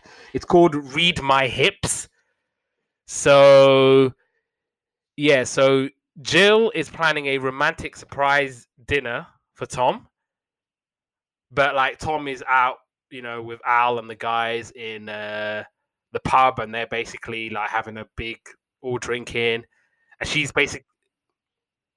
No, so, like, Big Mike and Al, they're all at the pub with Tim or whatever, and Tim is just having fun with the lads, and she's calling, going, maybe you want to come home, and all this kind of stuff, and obviously hinting that there might be, a nice fancy dinner, and we should spend some time together and whatnot. And so he doesn't realize. He goes, yeah, sure. I'll come home in a little bit. One thing I liked was the beginning. So they obviously introduced the show. And so Tim is like, here I am introducing Al. I can't find a better job. Borland. Woo! So he's all clapping. And then he's saying, it's very important because a safe place is a happy place, isn't it, Al? And Al's like, I wouldn't know. And so just laughing and just the banter between these two. And then Tim's just like, yeah, keep talking. Otherwise, you're not going to have a job. And in this episode of Tool Time, someone writes Tim a letter about his toxic masculinity. And he's saying that you all you do is that you love tools. You're macho. You grunt like an ape. I'm sick of the show and I'm sick of you. And then Al, you can hear him going, like sniggering and then turning his head. And then Tim just like glares at him and he's like, there's more in the letter. It also says, I hate the assistant Al with a passion. How about that? And then Al's like, let me have a look at the letter. And they're like, we ain't got time for that. And so they get like this blowtorch. And he was like, it looks like somebody doesn't like me grunting. And he's going to the audience, do you want me to stop the grunting? And everyone's going, no. And he's like, with the fire gun, he goes, hey, this is the complaints department. And he's like to Al, hold the letter up. And then Al is sensible. He's like, yeah, I'm not going to do that. So he puts it on like a vice. So he puts the letter on the vice and he just gets the blowtorch gun. And he's just like, you know what? Here's what you can do with your complaint. Just completely blows the letter up. And he's just like, yeah, feel free to write anytime. That intro was just genius. And then back to the whole thing about his wife. He goes home and Jill is like, you don't pick up the signals that I am leaving for you. It's very, very obvious and you just don't see it. And then Tim's like, well, why don't you make it clearer? Why don't you make the signals and the signs clearer? You're doing all of these hints. How am I supposed to understand hints? I'm a man. Tell it straight to me. And all this stuff. And then on the show, he's talking about like mixed signals. And honestly, this made me laugh so much. Because he's like, and for example, he's like, if a man has a stop sign, it will say, hey, stop where you are. Stop. If a woman has a stop sign, he says, and I actually wrote it down, the stop sign would say, if you really knew me, you'd know what you should do right now. That made me laugh so... I was howling with laughter because it was so funny. And you know what, ladies? It's true. Like, literally, a man sign would be, hey, stop, octagon, big stop sign. Whereas a woman would be like, yeah, if you really knew me, you'd know what you need to do right now. Mm-hmm. But yeah, that whole episode just made me laugh so much. And he's starting to realize that he should try and be more understanding with his wife. He should try and read the room a lot better. And I think for fellas as well, like we've got to be better at reading the room. Because sometimes we don't read the room. Sometimes it has to be spelled out for us. Yeah. And while that's important, sure, spell it out. But like sometimes we've got to try and read the room. We've got to try and Read think between the outside of- lines. Yeah, read between the lines. Think outside of the box. All of those expressions. Like sometimes I think we have to play ball in that sense. That we have to do that as well as sometimes expecting the absolute obvious. And then obviously, yeah, he realizes, and then he apologizes, and yeah, so he basically like I said, he apologizes, and that episode is that episode. But yeah, it's an episode that I would definitely recommend you go and watch. It is absolutely hilarious. It made me laugh so much. And then I went all the way to season 6, episode 1. So they are on location with Tool Time, and they're giving their salute. Pew! I love that the little sound effect they'll do with the salute. Or no, it'd be like we give a Tool Time salute to the US Constellation aircraft carrier. So they're going on this carrier thingy, and they're like to Tim, yeah, don't touch anything. We know about you and who you are. They're all like, yeah, just do not touch. And he's looking at all these buttons, and he's like, oh, and he starts grunting, and he's like, oh, look at all these buttons. I just have the manly urge to touch all these buttons. So he's just touching all these buttons and what have you. And then I think, yeah, they're like, oh, you've just started a war with Finland. And he's like, oh my God, really, really, really? And they're like, no. They're like, we disabled all the machines because we knew you was coming. And then he was just like, oh, but these engines run so slow. He's like, just imagine if you put a real jet propeller, we can make these babies go really, really fast. And meanwhile, back at home, Jill finds Brad in his room with his girlfriend, and Jill's like, hey, what the hell's going on? What are y'all doing? And Brad's like, it's none of your business. Me and my girlfriend, what we're doing, we're not doing anything wrong and all this stuff. And so Jill is concerned, and she's calling like Tim while he's doing his location thing. She's like, oh, there's something wrong with Brad. And then he accidentally falls over and pushes one of the buttons or whatever. And like part of the ship, I think, is like on fire or something. And they're like, what have you done, you idiot? And he's basically having when he comes back, he's basically having the man-to-man talk with Brad. And so I love how Brad was like, oh, hey, Dad. Are the Navy going to stop protecting us now because of you? And he's like, yeah, very funny, son. And yeah, so he's having the talk with Brad about being careful and making sure you're not doing things that you're not supposed to be doing. And that was that episode. And then the finale, The Long and Winding Road, which was the name of the episode, but I just started to do it in a singy-songy way.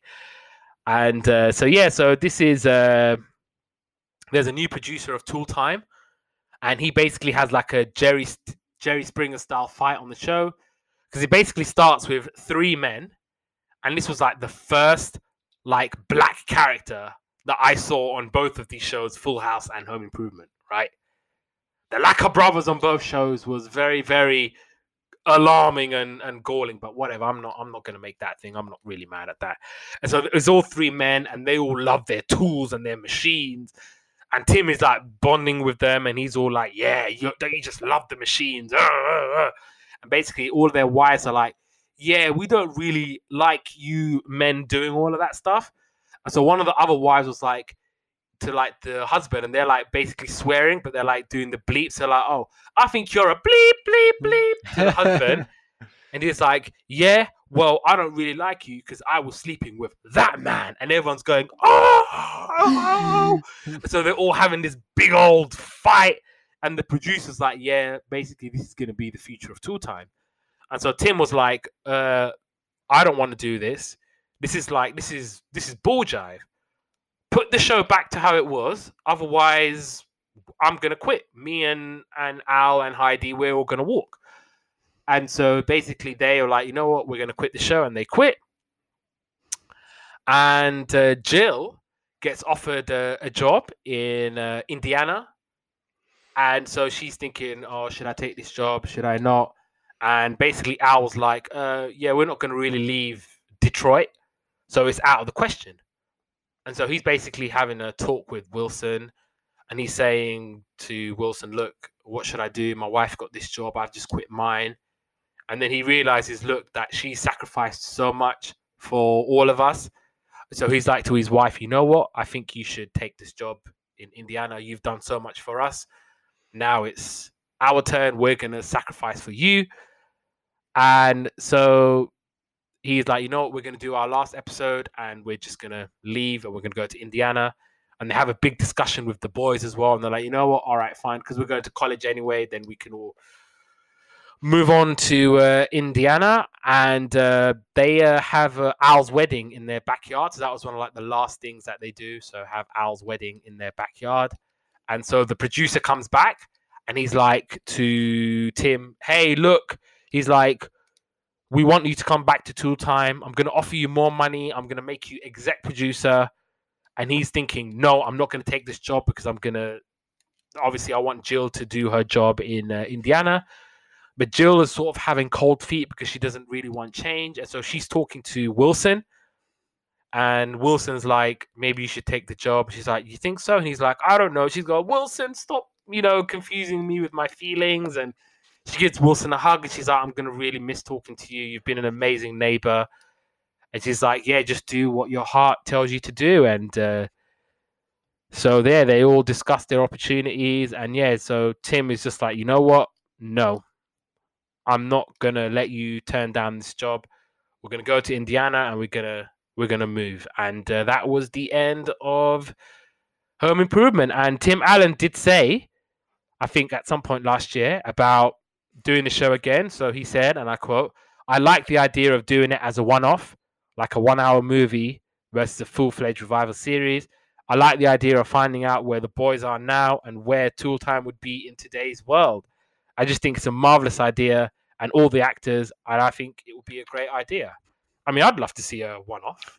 No, I think so too. And I think like it actually fits very well in today's society, because I think like the things that they're dealing with and bringing up even in jest is like very prominent in today's society. Absolutely. I think it could be something that could really, really take off. And this is going to be a really tough one, Now we have to. It is a real pick'em this week. I'm not sure I've still made my mind up yet. I mean, do you want to go first? Yeah. So I picked Home Improvement. Yeah, I knew you would. And it wasn't like I'm not taking anything away from Full House. Yeah. But the reason I'm picking Home Improvement is because I think I found a sitcom that I'm going to watch again. Yeah. And I liked it. I enjoyed it. I actually laughed out loud at several moments on it. So I think that I loved when we've discovered something. Actually, this was really good. Like, I'm definitely going to watch this. Yeah. So for me, as soon as like that ticked that box, I was like, okay, yeah, it has to win today. Taking nothing away from Full House, it's a fantastic and yeah, absolutely. and it has some really powerful moments in it. But I think this one tipped it for me.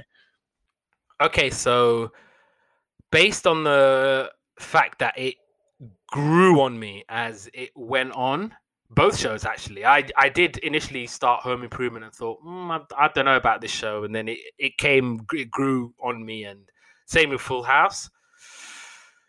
Okay, I'm gonna go with Full House only because I loved how the continuity of the show. Yeah, Nothing absolutely says a better show or a really good show than continuity. I love my shows to make sense and to have a pattern and to keep with that pattern. I don't want it to change for the sake of change. They could have easily have hired other actors to play older versions of each one, but they didn't. They kind of stuck with everybody. which I really I loved that so much.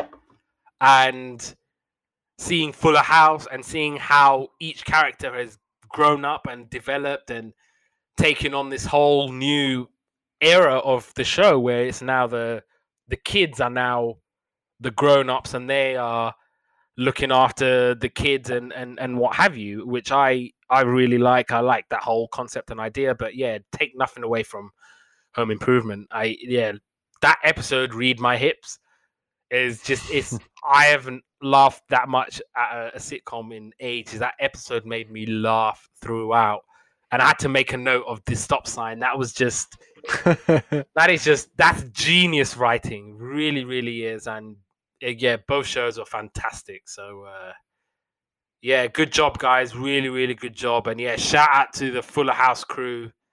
If ever you guys want to come on and chat on our podcast, please do. We'd love to chat with all of you. So yeah, good job, guys.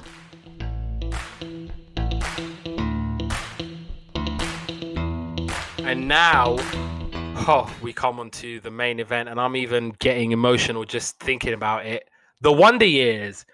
So we now going back to January 1988, and some of the things happening in the world. I was born. I just get that out of the way. I was born. Yay! That is the news right there. But yeah, other non-important and non-significant things, I guess, happening. So you had Margaret Thatcher becoming the longest-serving British Prime Minister of this century. The Phantom of the Opera, the longest-running Broadway play ever, opens. Hewlett-Packard introduces the HP-2AS Advanced Scientific Calculator. One interesting thing was Hewlett-Packard is actually a person. I didn't know that. Really? Yeah, his name is like Tim Hewlett. And yeah, the Packard is just, I think, for... Got one of his computers. For the crack. I think we all did at some point, didn't we? For Keeps was the highest grossing film of January. And on my birthday, I Think We're Alone by Tiffany was number 1 in the charts. Interesting. I didn't know that song. I didn't know who Tiffany was, but there you go. Hey Tiffany, great song. Really great song. Yes, double thumbs up for me. So this was The Wonder Years was a American coming-of-age comedy drama series that was created by Neil Marlins and Carol Black. It was set out to create a family show that would appeal to the baby boomer generation by setting the series in the late 60s, which was a time of radical change in America's history. And they also wanted to tie the series. They also wanted the series to tie this setting into the life of a normal boy growing up during the period. And Carol Black said at the time, and I quote, "We naturally took elements of our experience and threw them into the pot. The basic setup, the neighborhood, the era. That's the time and place where we grew up." And storylines were told through Kevin's reflection as an adult in his mid-30s, voiced by narrator Daniel Stern. I loved him. I loved his voice. I loved his narration. And actually, the search for the main lead didn't take long. Marlins and Black went to 5 casting directors and interviewed them for recommendations. All 5 of them recommended Fred Savage, who at the time was famous for his role as the grandson in The Princess Bride, and as Charlie Marshall in Vice Versa. And yeah, like I said, it depicts the social and family life of a boy living in a typical American suburban middle-class family from 1968 to 1973, covering the ages of 12 through 17. And earlier seasons of the show tended to focus on plots involving events with the Arnold household and Kevin's academic struggles, whereas later seasons focus more on plots involving dating and Kevin's friends. And one of the unfortunate things about the show was, as the show was in the process of wrapping up the final season, a costume designer, Monique Long, filed a sexual harassment charge against Fred Savage and Jason Harvey, who played Wayne. The suit brought unwanted publicity to the show, and the case was settled out of court. but Fred Savage said that he was completely exonerating and saying that it was a really terrible experience. And apparently, the Christmas Story inspired the spirit of the Wonder Years. So you have the whole coming of age theme and the use of narration. And in terms of production, the Wonder Years set itself apart from other shows with its single camera setup, use of narrator, and without a laugh track. And Josh Saviano, who plays Paul Pfeiffer, said, and I quote, "The Wonder Years showed the television industry that it's okay to create a show like that, to take out the laugh track, to try different camera styles, and to take a risk." And with just only 6 episodes in the first season, Marlins and Black took home the 1988 Emmy for Outstanding Comedy Series. And at the age of 13, Fred Savage became the youngest actor to be nominated for an Emmy for Outstanding Lead Actor in a Comedy Series category. And he was nominated again in 1990. And when it came down to casting Winnie Cooper, there were 2 final contenders, Danica McKellar, who plays Winnie, and her sister, Crystal McKellar. Ooh, brutal. And yeah, so they were like, it was practically a toss-up.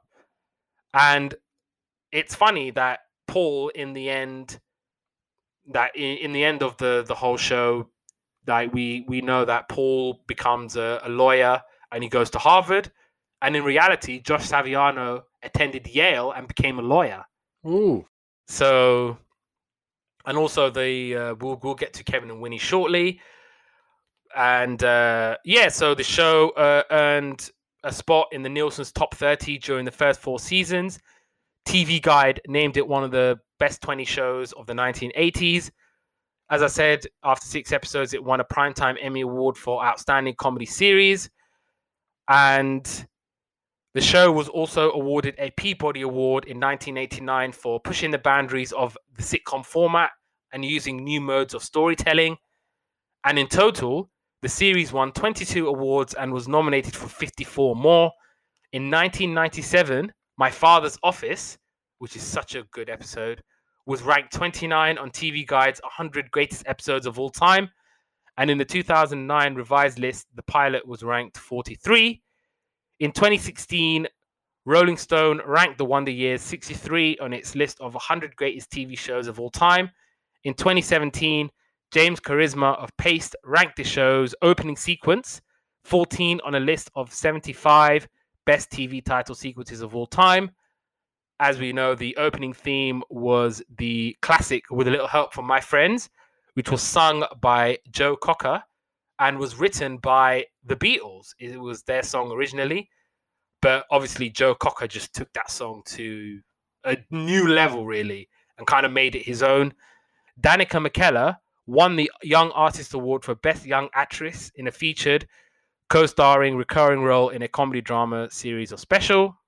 And what Fred Savage said about him being on the Wonder Years was, and I quote, "The persona of the Wonder Years is something that's going to be with me forever, and I'm happy for that. It's nothing that I'd ever shy away from, and it makes me feel so good that it's something people still remember and talk about and think of it so fondly. I think now I've established myself as a director, but starting out, I'd be foolish to think that every opportunity that came after the Wonder Years didn't stem from the Wonder Years. So I owe so much of everything to that show." And yeah, so we'll get to Kevin and Winnie now. And I just wanted to give you a quote that Bob Brush said to the Los Angeles Times.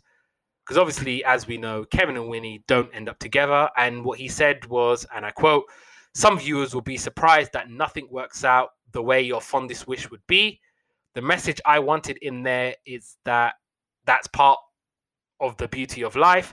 It's fine to say, I'd like everything to be just the way it was when I was 15 and I was happy, but it seemed more nurturing for me to say that we leave those things behind and we go on to forge new lives for ourselves." Now, the Wonder Years. Let's just get right into this one. So just quick, I've just been doing some research because I just like his face, Fred Savage's face. I've been trying to think of like when I've ever seen this guy before, and he's the guy with the mole in Austin Powers Goldmember. I'm not sure if you've seen that movie. I've not, no. It's funny, and it just reminded me of that. The Wonder Years. So one of the notes I wrote was like, I'm glad you put like, the single camera format because it's very different format. So I've watched Yeah, two kind of like studio based sitcom shows, and yeah, we've done quite a few of these, and I'm kind of quite used to the deliveries. So this delivery, I was a bit like, it took me a while to get to, yeah, into the swing of it. I was like, oh, this is a bit weird, and I was like, is it a comedy? Is it not a comedy? Like, it kind of felt like a serious show, but funny things happened every now and then. Like, yeah, it was more. It felt much more of a story driven piece than some of the other ones. Because some of the other ones, like situation comedy, it just throws up random situations and we'll make them funny, kind of thing, right? This one's in much more story led based, like for me anyway. That's what kind of yeah, the yeah. first. So it's kind of really being pushed forward by this underlying storyline, and they kind of get swept up in comedy throughout that. So that was kind of a bit different for me. And for me as well, then, like I said, the narration, because Mm, for yeah, me, I mean, I remember as a kid watching The Wonder Years, but as I grew up, I just I'm in love with this show. Like, I love everything about The Wonder Years. Like, I could just sit down, and the narration is so like welcoming. It's so soothing. You're just watching it, and you're watching the characters. I thought the acting was magnificent yeah, throughout, especially the kids. So Danica McKellar and Fred Savage as Kevin and Winnie, I thought the acting was brilliant. And what I just loved is just the warmth of the show. yeah, yeah, So it sometimes it would be happy, sometimes it will be heartbreaking, sometimes it will be sad, and they will always just have that whole idea of this is what the world used to be like, and they will remember it with fond memories, with wonder, as the show says. And I loved that so much. yeah. So I was like a little less invested in the show. I'd never heard of it before. Really, at all? At all, coming in completely fresh. So Damn. I was not like, I had zero nostalgia watching this. Like, this is just coming completely fresh, like no hang-ups, no like So uh you could be a lot more critical then. yeah. So I come in it's like um I found that one of the things I found about the show is that you have to watch it in sequence. You can't dip in and out of the show, or at Yeah, least not unless you know a lot about where the storyline is going and who the yeah, characters are. So I watched a couple of episodes and I kind of came out and I dipped back in again, and I was a bit like, because I didn't know where the characters came. I knew where they come from, but I didn't know where they were yeah. going in their lives, and this is why I kind of pick up on the fact it's more storyline driven. Is that you can't just watch a couple of episodes here and there and appreciate it. So Uh huh. I noticed I was a bit lost at times, and it's kind of a bit like, okay, I could follow the episode, but I have no emotional involvement in it. If you see what I mean. Yeah, yeah. I mean, for me, like, it should come as no surprise. I have watched every episode of The Wonder Years. It is something that I have watched from start to finish. So it was a case for me, like when I'm obviously doing this show, I can just kind of look back and pick episodes that I thoroughly enjoyed watching and thoroughly relevant and necessary towards our discussion. So I can just, yeah, I can go here, pick this one, pick that one, pick ones that I kind of just can look back and think, oh my god, this is just so funny and this is so good. And we got to talk about Gwendolyn Cooper, or as you know as Winnie. So you can probably hear her little jingle in the background because she has that little do do do do do do do do do do. That's like Winnie, the girl next door, and you just hear that cute little music. But Kevin and Winnie, I mean, Winnie is just the absolute worst for me. Like, I don't think she ever really loved Kevin, and she teased and messed that boy up all the way throughout growing up. Yeah. And it would be like any time that they'll be spent apart, she would always end up with another guy. So when they all go to junior high, they go to different schools. and they're meant to be having a long distance relationship, She but playing away. yeah, pretty much. And they're all like, well, obviously Kevin's like, what the hell, like, and obviously they're growing up, things are changing, and that was kind of like the main theme of their relationship, like things ain't gonna be the same. In fact, things changed the minute her brother died in Vietnam because Oh, you because ruined of my that. bit, man. Because of that, their parents split up because of it. Oh, really? So I Because of didn't even know the that. grief and yeah, the Brian, yeah, so the Winnie's parents split up, and she doesn't live next door to Kevin anymore. They moved to the other side of town. So right from the get go, like their lives are changed forever. Yeah. What were you gonna say about Brian? No, it's just in the episode 1, right? So Yeah, so shall we just go into episodes then? yeah, let me, because then the first couple, I watched the first couple of episodes back to back to try and get a gist of what the show was Yeah. about and where it's going. So Did you watch My Dad's Office? Out of hey, interest. my That dad's was like office. the What's that? third episode of. No, so I watched episode 1 and 2, then kind of was dipping in and out. So I watched episode 1, 2, episode 99 of season 1, or whatever it was. I was a bit like, why is there so many bloody episodes? I don't think there is. I think it was just the way the link I sent you set it up. Okay, and then I went to like season 6, episode 23. So, which was the finale, I believe. Yeah, we can talk about the pilot and finale together, and then everything else will just. Cool. So basically, it sets up the scene. They're basically living in the suburbs. They're on a street. There's as you would in a street, and I grew up on a street like this, where there's kids playing with kids, and Yeah. everyone knows each other, and whether or not they like each other. So Wayne's brother's beating him, and as brothers fight, and then Brian says like, "Hey Wayne, like leave off, or I'm going to do it to you," kind of thing. And he was just kind of the coolest kid. Like he's the older teenager, trying to fix his car. Anyway, so they go. It's Kevin and Paul, the best friends, first day of junior high school. Their friend, and Winnie's going as well, and she kind of comes in all dressed up. Meanwhile, I think he's already gone, but Brian Cooper gets drafted for the Vietnam War, and that's obviously going on at the moment. And so they're all kind of like trying to figure out where they're going to fit into school, and this is kind of what this episode is about. Where do they fit in, and how to traverse high school, right? So Kevin gets bashed up a little bit. Like the bully ends up like using his locker for like storing guns, and no, it was a gun, it was a knife, I think. Yeah, and something drugs. Like that. And pretty much a swag bag of all the horrible things that all the stuff you don't want to get caught in your locker. Yeah.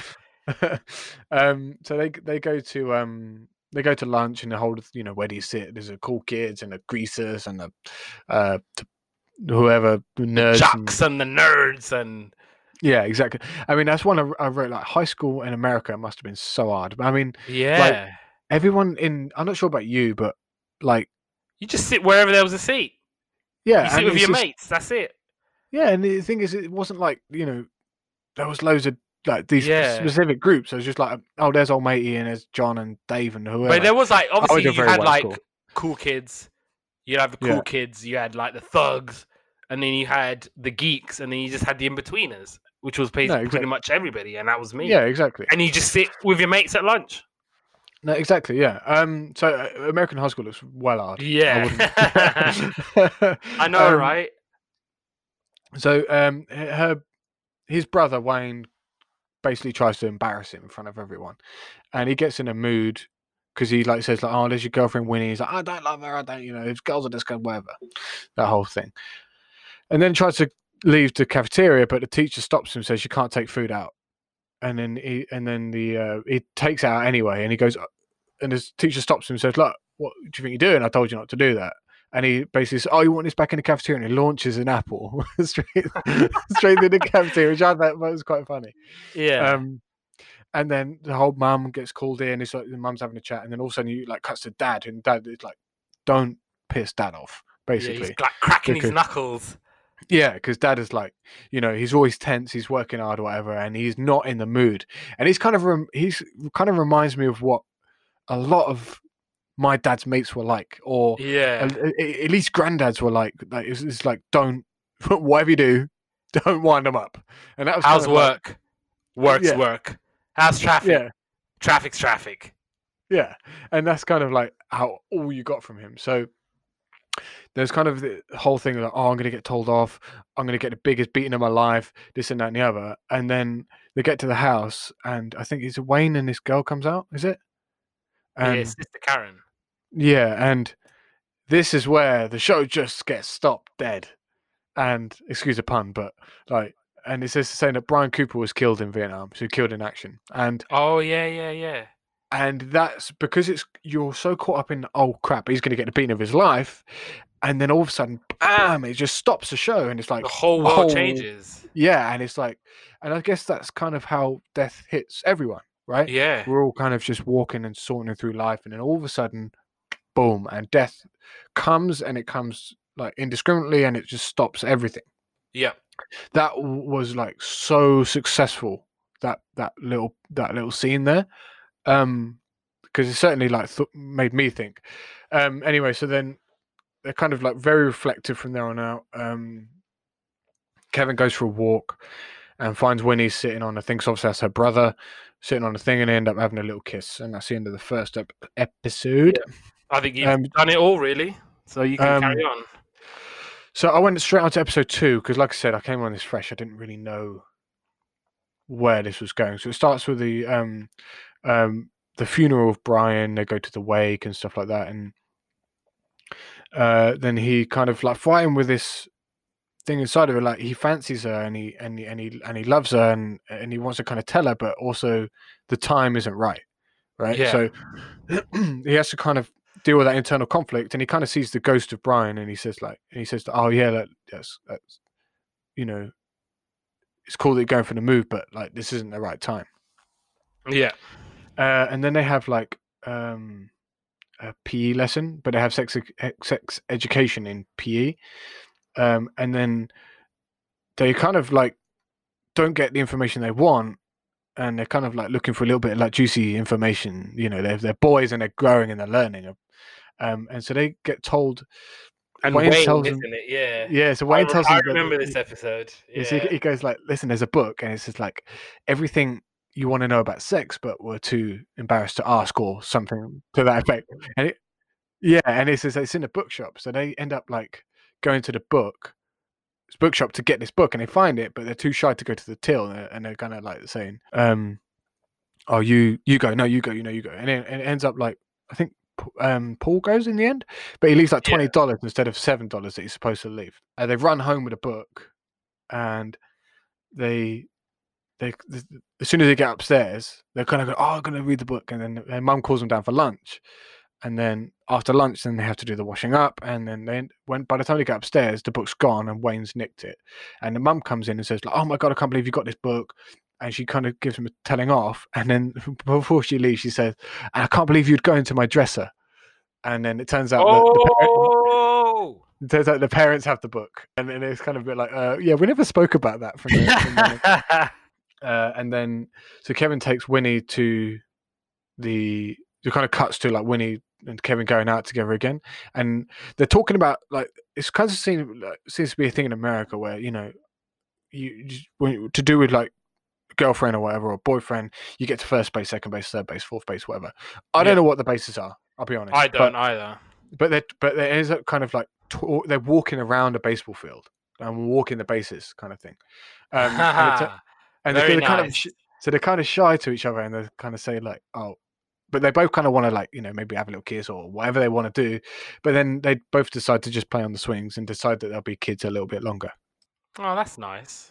Right, so I went on to episode 99 after this. Probably shouldn't have, to be honest. Hello.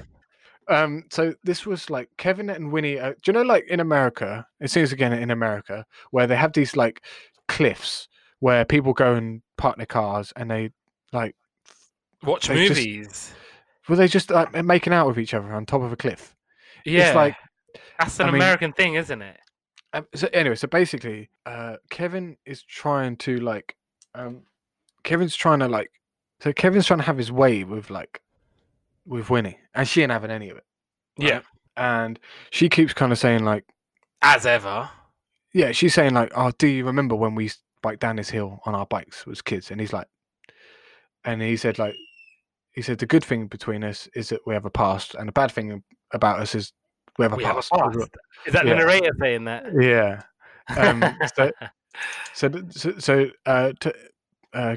Kevin's parents are going away. His brother's already away. He asks Winnie around to study, you know. Oh yeah. So he makes a romantic room, but again, Winnie's not having any of it. And then basically, Kevin just wants a bit. Like, I can't put it any other way. So he's kind of pushing it. Winnie's not feeling it. She's kind of pushing him away. And they end up watching a movie, but they just fall asleep on a sofa. But she hasn't called her parents to let her know where she is. He rushes over to her parents' house to drop her off in the morning because it's like 7 o'clock by the time they wake up. Parents don't care because it's Kevin, and they trust Winnie. Yeah, exactly. And he doesn't like the fact that they trust, like, because it means that she's not interested. There's nothing going to happen. So he's not. He doesn't like the fact that they trust him, right? Trust Winnie. Yeah, exactly. So he's telling the boys that, in the locker room, as he's embarrassed to say that actually nothing's going on between us. So he just kind of says like, "Oh, we spent the night together. Use your imagination." Kind of.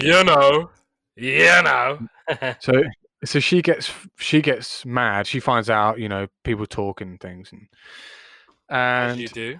Yeah, so she goes and tells his dad, asks for advice, and he says, "Listen, you should go right now. Apologize to her."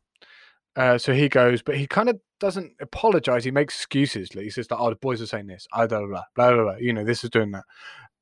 She gets upset that he's rushing her into something that she doesn't want to do, and basically slams the door in his face. And there's a VO how much he regrets that. And I think that's the last one before the finale. So you might as well fill in the gaps. Yep. Because obviously this for me, I'd already seen The Wonder Years. I used to watch it every time ITV4 used to show reruns. ITV4? Yeah, ITV4 used to show reruns. And this was like before they were allowed to, like, they used to have like different theme songs, because obviously you can't use the original theme song of With a Little Help of My Friends because it's expensive. Yeah. They used to always like bleep out the music, because obviously, you had like music from the Beatles, you had music from the Beach Boys. God, the soundtrack was so good on The Wonder Years. Isn't that one thing I loved? The show Ed hasn't come back because of the music rights. Probably. But yeah, like with The Wonder Years, obviously that's when you had like the amazing music. So like that's why it's not really on like Netflix, or I think it only came out on DVD recently. Because it's a minefield getting all the rights to all the music. Like I said, you had music from the Beatles, you had music from the Stones, probably. You had Simon and Garfunkel at one point. You had it's the song that they played at the beginning of the episode 2 of the Winnie's funeral. It's like a classic 60s song. It's like doom doom doom doom doom doom. Like, they had that song. I can't remember it. They had so many. Like, and obviously, God only knows what I'd be without you. They had that. God only knows, Beach Boys. So, like, just the soundtrack was insanely good on The Wonder Years. I just wanted to make that bit. So I watched the final episode of season 1, Dance With Me. So as you do, there's a fall dance coming up at the school. Fall, I think, is autumn in American language, but for us normal people, it's autumn. So he wants to ask Lisa Berlini to the fall dance, and he's writing in the notes, as you do in class. You pass over notes, and so he's saying, "Hey, do you want to go to the dance with me?" He's writing that in the note, and then Lisa Berlini writes okay on there. So not yes, not no, but okay. And so he's thinking, oh, yes, I got a date for the fall dance, and this is awesome, blah, blah, blah, blah. And then Brad Gaines, a student in Kevin's class, asks Lisa, hey, do you want to go to the dance with me? And she's like, yeah.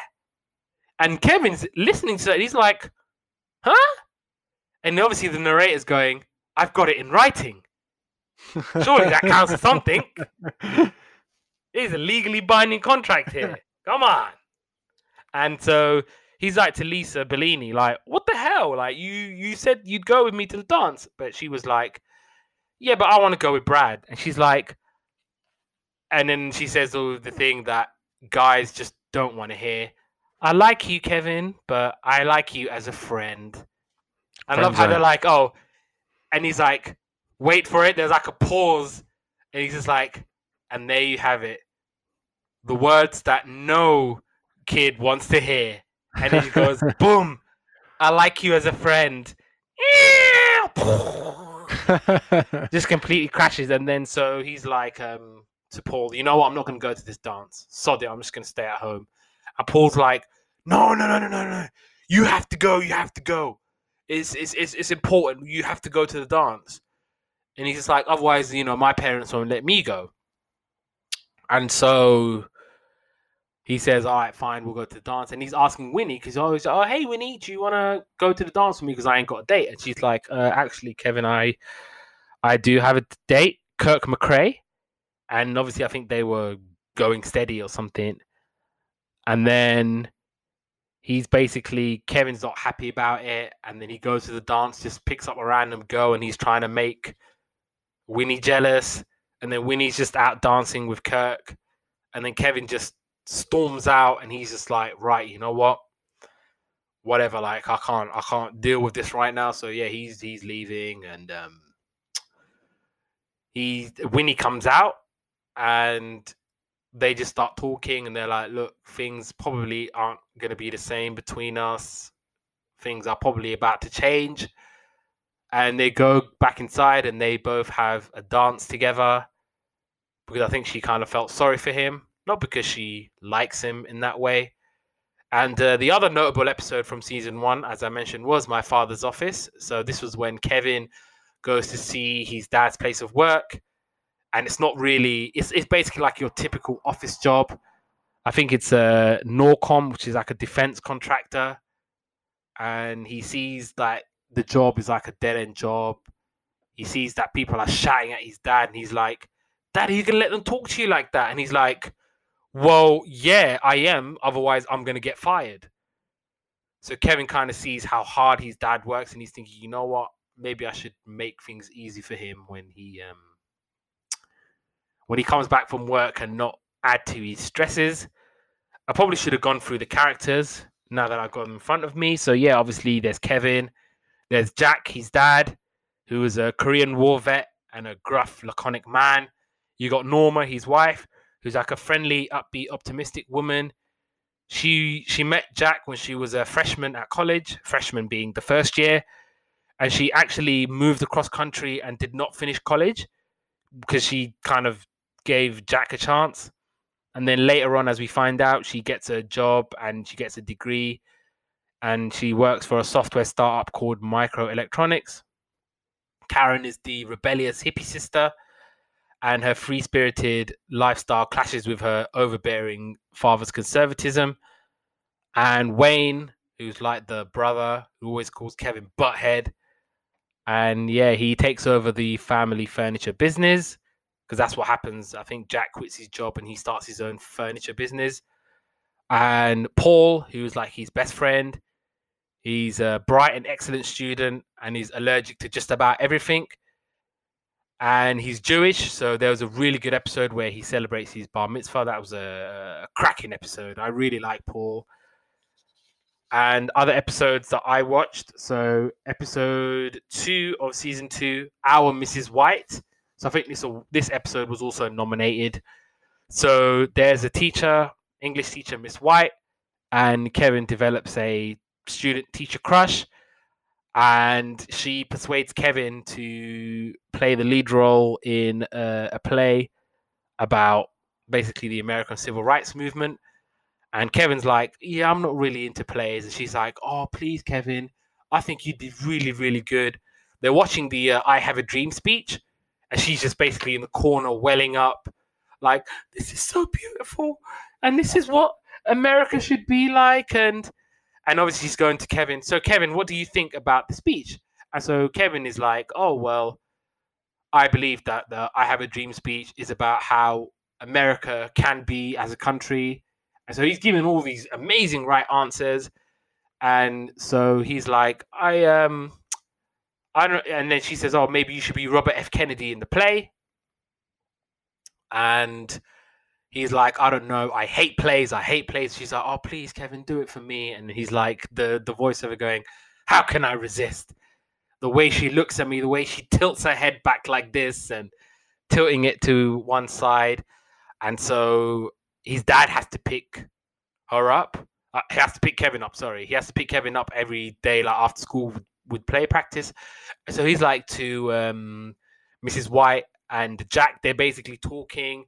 And she seems really interested in everything that Jack has to say, because Jack's talking about Korea. And he's just like, yeah, I lost a lot of my friends out in Korea. It was a really stressful, intense time and what have you. And she's just basically listening. And Kevin basically is like, hey, Jack, can we go home?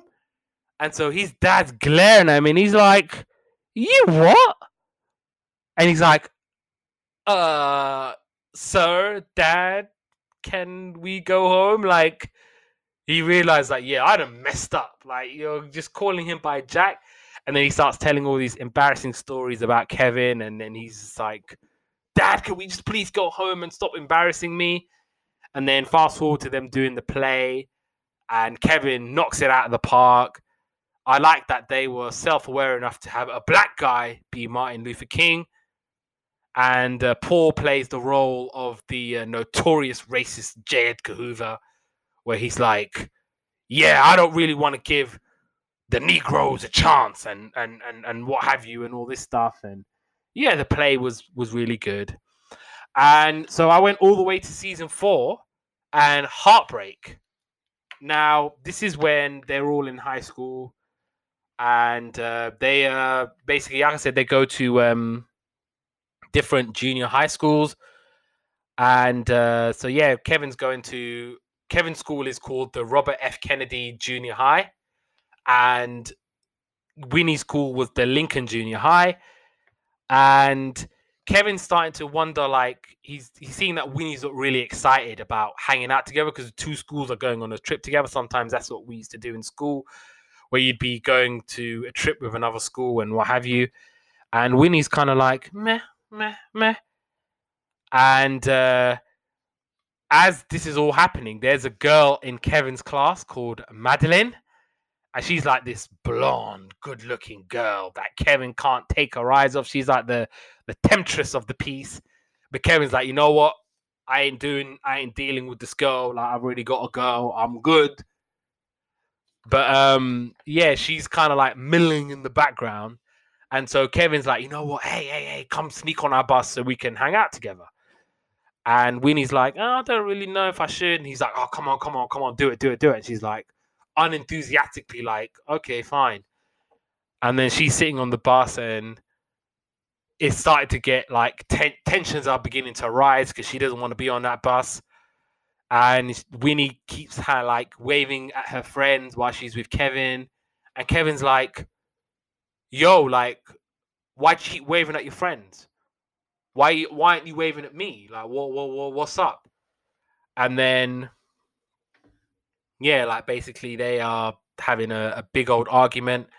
And Winnie's like, you know what? Why don't you just go with your friends? And you leave me. And then Kevin's just like, okay, then I will. And then obviously the narrator voice going, that's probably the last thing I should have said. And so he's off with his friends. He can't find them. He basically gets lost in this museum. And of all people he bumps into this Madeline girl. And so she's like, what are you doing? And he's like, yeah, I think I'm kind of lost. And then the narrator voice is like, all of a sudden, it's just dawned on me, like, why am I turning this girl down? Like, she likes me. Like, what's wrong with me? And then Winnie walks in on them two, and she's thinking, oh snap, what the hell's going on here? Like, and she runs off, and Kevin's like, yo, yo, yo, nothing's happened. And she's like, okay, but she's like, you should know that I've met someone. And I'm trying to find his name. I can't find his name, but yeah, Winnie basically meets another guy at her new school. And she's like, yeah, I'm sorry, Kevin. Like, yeah, it's over between us. Like, this is it. And he has this like necklace that he gave Winnie when they were kids, and he finds it on the bus where they were sitting.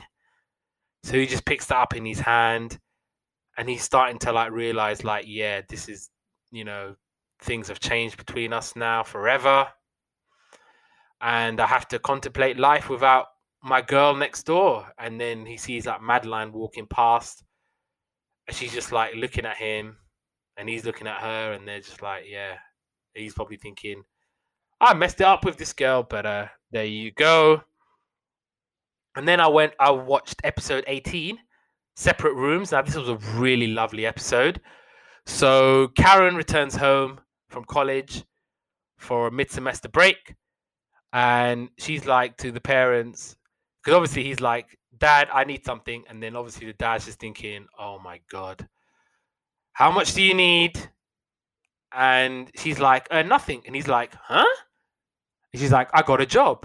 And you can see him like smiling, like, you got a job? And she's like, yeah, I've got a job on campus at my college. So she goes, I'm actually not going to be coming back for the summer. Like, I'm actually going to move up there. And he's like, what? Like, you can't just move up. Like, you're not going to come back? And she's thinking, yeah, so I'm not coming back. And then Kevin and Wayne, like, their light bulb goes off their head. There's a room free. And so they're like thinking, yes, yes, yes, yes, yes. We're going to have our own room. And for that kind of split moment, they're like getting on, Kevin and Wayne. They're like getting on with each other. They're all talking. They're like thinking, oh my God, we're going to have our own rooms. It's going to be amazing. And by the time it comes to like choosing, so Kevin and Wayne were like, yep, it's been nice knowing you. So long. So long. And then Wayne is like to Kevin, so leave then. And then Kevin's like, no, this is my room, so you should leave. And Wayne is like, no, you should leave. This is my room. And so they're back to square one again. And they're just basically squabbling. They're like, no, butthead, this is my room. They're like, no, this is my room. And they're basically squabbling with one another. And then Jack is like, you know what? I'm going to turn that room into a library. None of y'all get in this room. And then Wayne is just, he decides to go sleep in his car because he's like, I can't spend another moment of being in this room with you. Like, I hate you so much. And Kevin was like, you hate me? And so he kicks like something from his car, which makes it go backwards. And so Wayne is stuck in his car, like just hurtling backwards. And he's like, stop this car, stop this car, stop this car. And then he just basically crashes into not a fire hydrant, but actually, yeah, maybe a fire hydrant and a bunch of trash cans. And so they're just covered in like water because it just comes apart. And so they were like, you know what? I should take the room. And then Wayne's like, no, I'll take the room. You stay. It's your room. So they're basically back to this square one of squabbling again. And then they toss a coin. And Wayne has to move to Karen's old room, and Kevin gets to keep the room. And it was this really nice moment at the end because obviously they just realized that we've shared like rooms for all our lives and we're going to be alone kind of thing. And so it kind of dawns on them. And then you could hear like Wayne, he's like knocking on the wall, and Kevin could hear. And so they're going like, and so one person's going, and then the other person's going. And that was just like one of those really like sweet, like really lovely, touching moments that I loved about this show so much, where they're just like, it'll get at your heartstrings, man. It's just like, yeah, two bros who have like been roomies forever, and they're like separating, and they're dealing with that separation, and they're having like this separation anxiety, so they end up getting to this big old fight because nobody really wants the big change of like having to leave rooms and all of that. So that was a really touching episode. And then episode 20, I watched a lot of season 4 for some weird reason. I think that had some really good episodes. So episode 20 was the accident, and Kevin's just, it's like a normal weekend, and Winnie just shows up out of the blue. Just out of the blue. And Kevin's like, Winnie? Like, what are you doing here? She's just like, yeah, I just want to talk. And he's like, yeah, let's talk. And so but she's being really evasive. And then he kind of realizes that Winnie breaks up with her boyfriend, Roger. I mean, that might have been the bloke from the museum. And they're all going to this ice rink place, and he sees that Winnie's starting to hang out with these older guys, and obviously they're like in the 11th grade or something, and they're clearly wrong uns. And he basically sees Kevin just looking at her old house, and Kevin's like, oh, like, Winnie, do you want to talk about it? Like, there's something that's not right with you. She's like, I'm fine. Like, leave me alone. Like, go away. And he sees that Winnie's still upset at this ice rink. And he's seeing that Winnie is becoming really, like, reckless and hanging out with these reckless people. He even goes to Winnie's house. And Winnie's mom is like, oh, Kevin, it's really, really nice to see you. You should come visit more often. And basically her 11th grade buddies come again, and she just basically ditches Kevin. And she just goes off with her 11th grade buddies. And in the ice rink, when he's trying to like get her to talk, and he's like, Winnie, I know you. There's something not right with you. What is wrong? She's just like, leave me alone. I don't want to talk to you. And she's just like, you know what? I want to forget the last 3 years. And he's like, but those are like the best 3 years of my life. Why would I want to forget it? And then she's just like, yeah, just leave me alone.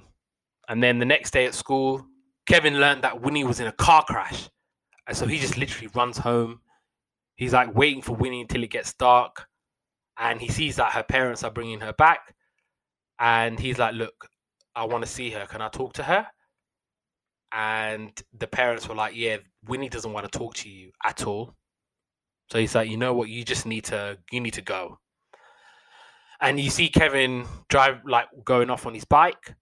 But obviously, as he says in the narration, I didn't go. So he basically goes up to Winnie's room, and this was like one of the loveliest moments ever. So he goes up to her room, and he sees Winnie, and Winnie sees him, and he mouths, I love you. And then Winnie mouths, I love you. And so that's how that episode kind of ended.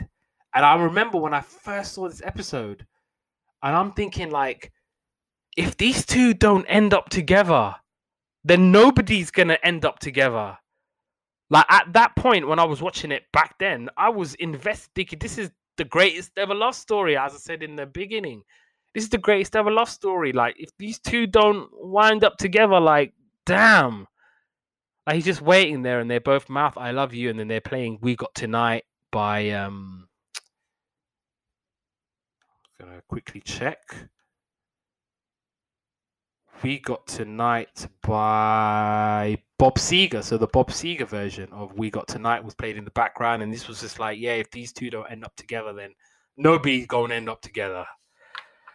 And yeah, we finally come on to the finale. So did you watch both episodes of the finale? No, I only watched the last one. You only watched the last one. So yeah, I'll talk about Summer. So that was the first part of the finale. So they're basically sitting in a car, and Kevin's like, why'd you have to do this summer job? It's daft. But Winnie's like, look, let's not argue. It's our last day together. Like, we're not going to we're still together and we're still going to be together. Don't worry about it. And Chuck and Jeff, like his two friends, are going cross country in a car, and they're like to Kevin, "Do you want to come with us?" And Kevin was like, "Yeah, I'm in." And then Paul is like, "Yeah, forget it. Your parents are not going to let you." And Jack was like, "Yeah, not in a million years am I going to let you do that." And because Chuck and Jeff didn't ask their parents' permission, they just drove off in the car. And Kevin is working. So this is fast forward. So this is when Jack is not working at Norcom anymore. He owns his own furniture factory. So he has his own factory. He has his own staff. He basically set up his own business on his own because he was just sick of his job at Norcom. So he has this new business that his wife encouraged him to do. His wife as well is working because he's thinking, you know what, I've raised these kids, they're old enough. So now this is my chance to kind of do what I want to do. So she's working for a computer software company. And yeah, so they're basically going out and they're getting their career. And Jack is just basically standing over Kevin. You missed a spot. You're not concentrating. And so he's basically trying to like sand down a bit of stairs that's going down the staircase, and then he makes a mistake. And then Jack's like, "You're concentrating." Just doing that whole classic parent thing. And so he's just like, you know what? I'm sick of this job. I'm sick of it. And Jack's like, it's because you're ashamed, isn't it? And Kevin's like, yeah, this might be enough for you and Wayne, but it's not for me. Like I quit. Like I'm out of here. So he just packs a bag and he's like, you know what? I've got $130 of my life savings. I packed a bit of clothes and he just drives off. And he drives off to the resort where Winnie's at. And Winnie's being really standoffish, as she always is with Kevin. She's like, yeah, I'm a lifeguard and I'm really, really busy. And he basically sees her flirting with this other guy. And then he's just like, oh my God, like, I'm going to lose her to this guy. And so he gets a job as a waiter just so that he could be closer to Winnie. And then he's staying with all the other waiters and busboys. And he's disappointed because Winnie doesn't want to spend time with him. And so he's basically thinking, you know what, I'm going to play a bit of poker. Because he's thinking to the other boss boys, oh, what can we do for fun? And so they're like, oh, the house band, they sometimes like to play poker. But they're like, you know what, be careful. Those guys they're carnies. They're gonna hustle you out of your money. And so he goes off and he's like, you know what, sorry, I'm going to play with these guys. And so initially he wins. So he wins all their money and they're like going, oh, yeah.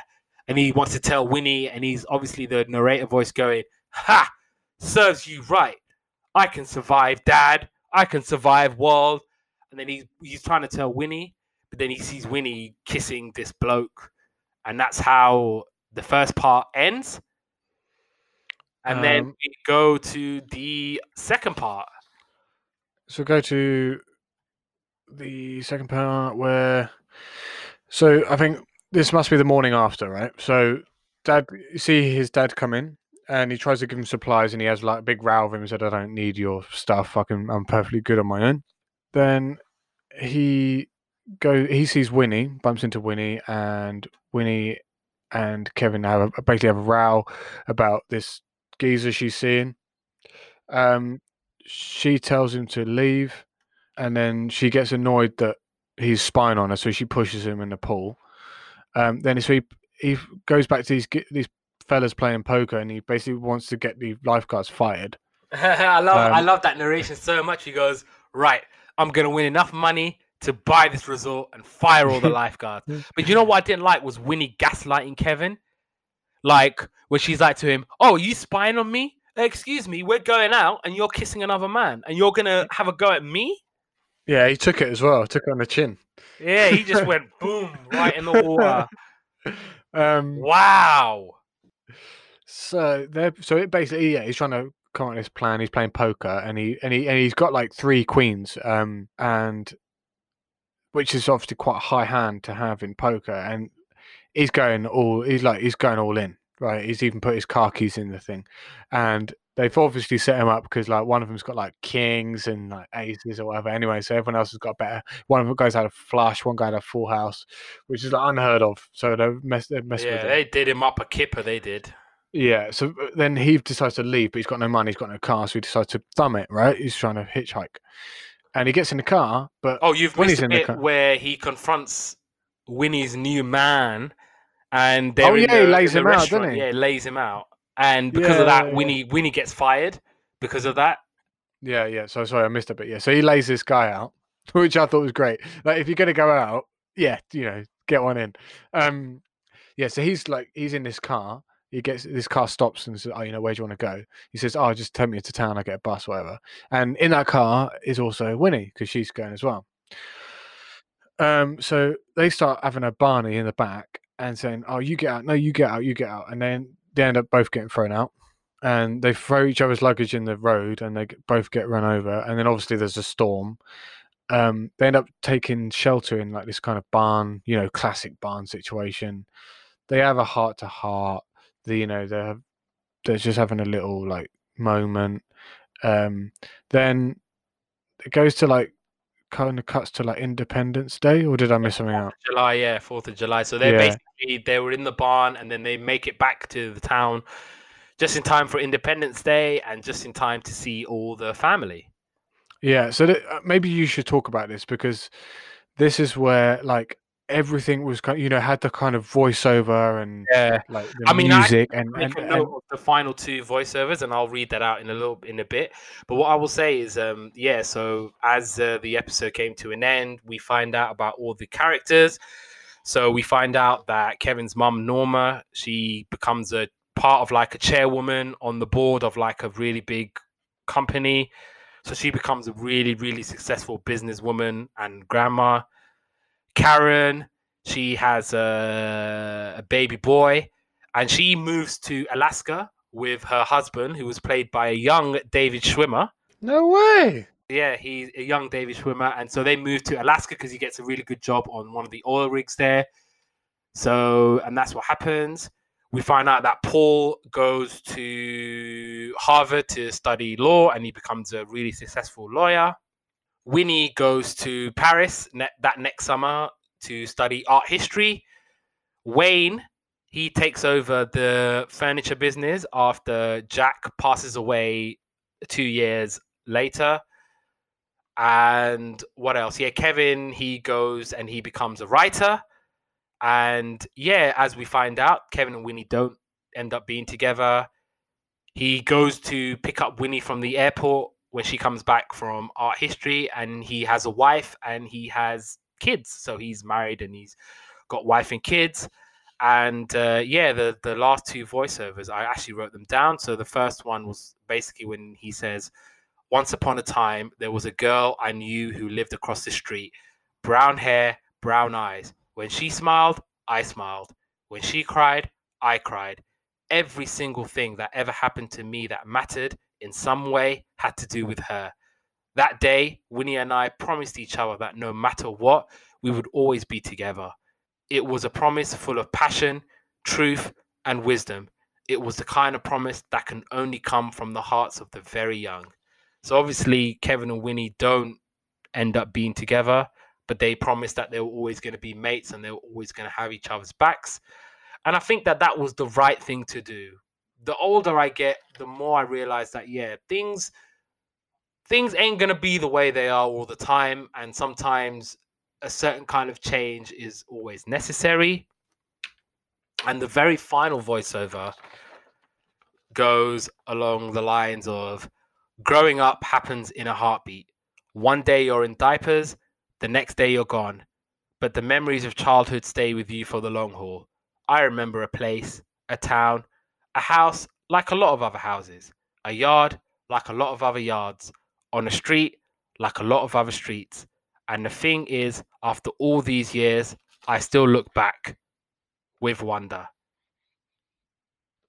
Just, I love that, those last two like narrations so much. And it even like with me, like I can like, that's what the whole show was. It's just looking back at your childhood and thinking about a time when life was easy, when you could just go out and just play until it gets dark, and then you come back in and you go to sleep, and then you do it all over again in the morning. And like it's one of those where it takes you back and it brings back some amazing memories. And then obviously the final bit, which you can hear Kevin's son going, "Dad, come and play catch," and then he's going, "I'll be right there." And that is how the Wonder Years ends. And I was actually watching it like now before we started recording, and I was getting all emotional watching it. And because obviously you're seeing that how it came to an end and how they managed to bring the story to an end, and obviously the sad bit where we find out that Jack he sadly passes away 2 years later after that summer of 1973. So yeah, that's the last. He was like, that's the last summer I spent in that town. So he obviously moves and he lives elsewhere because he goes to college.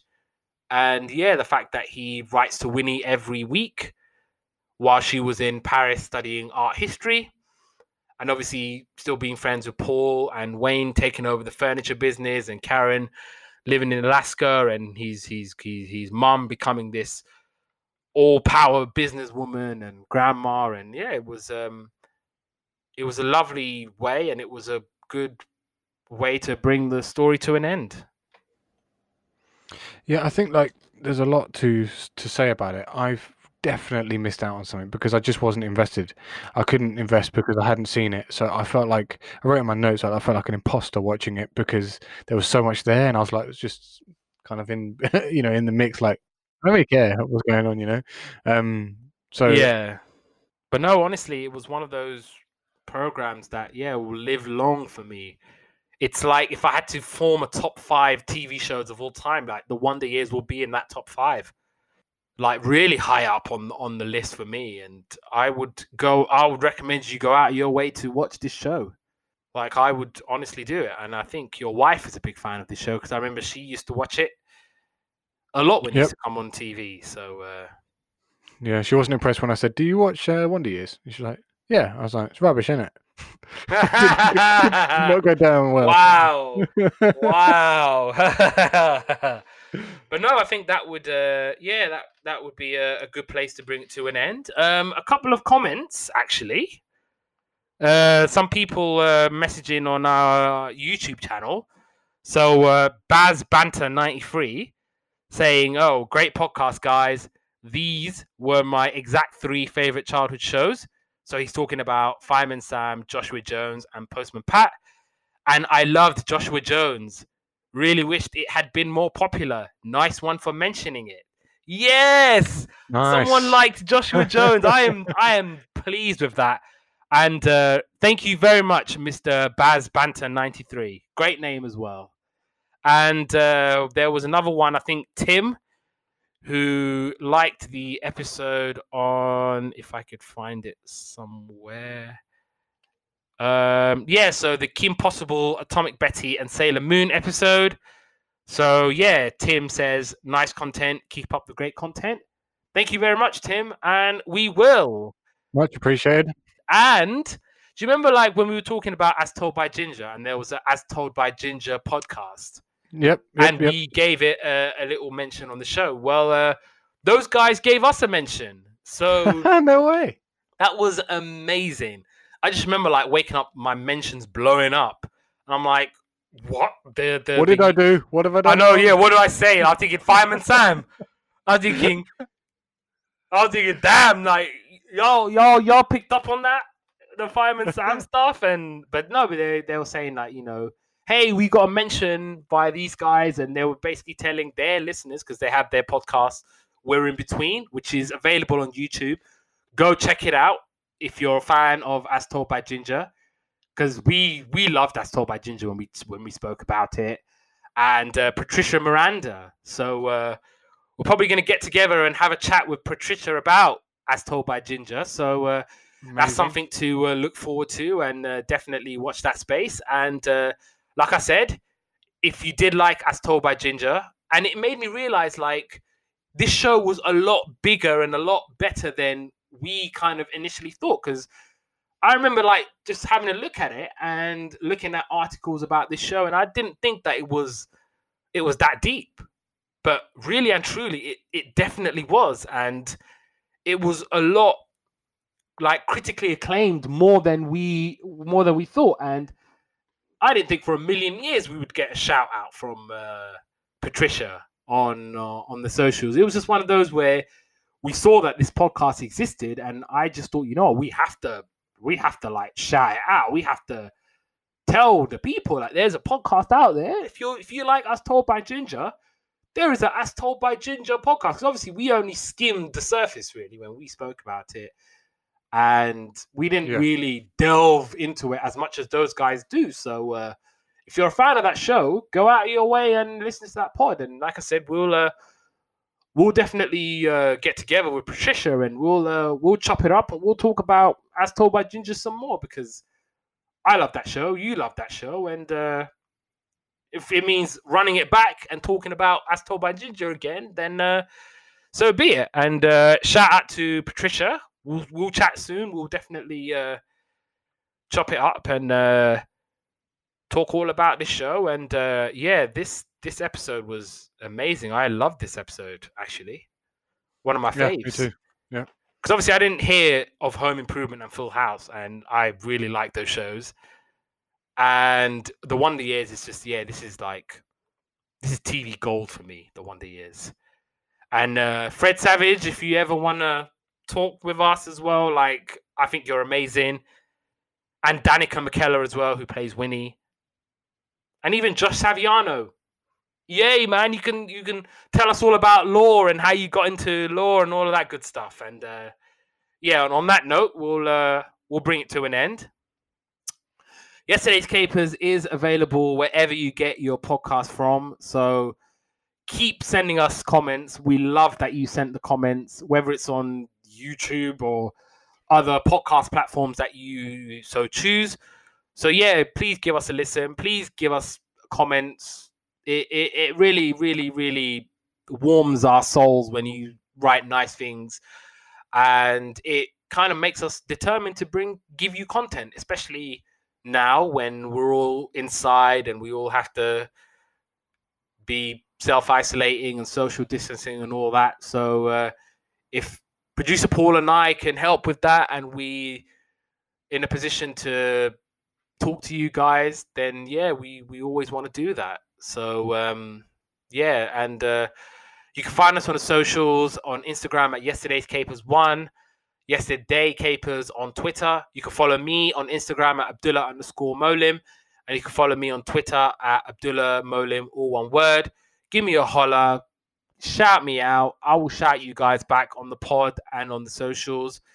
And join us next week for another episode of Yesterday's Capers.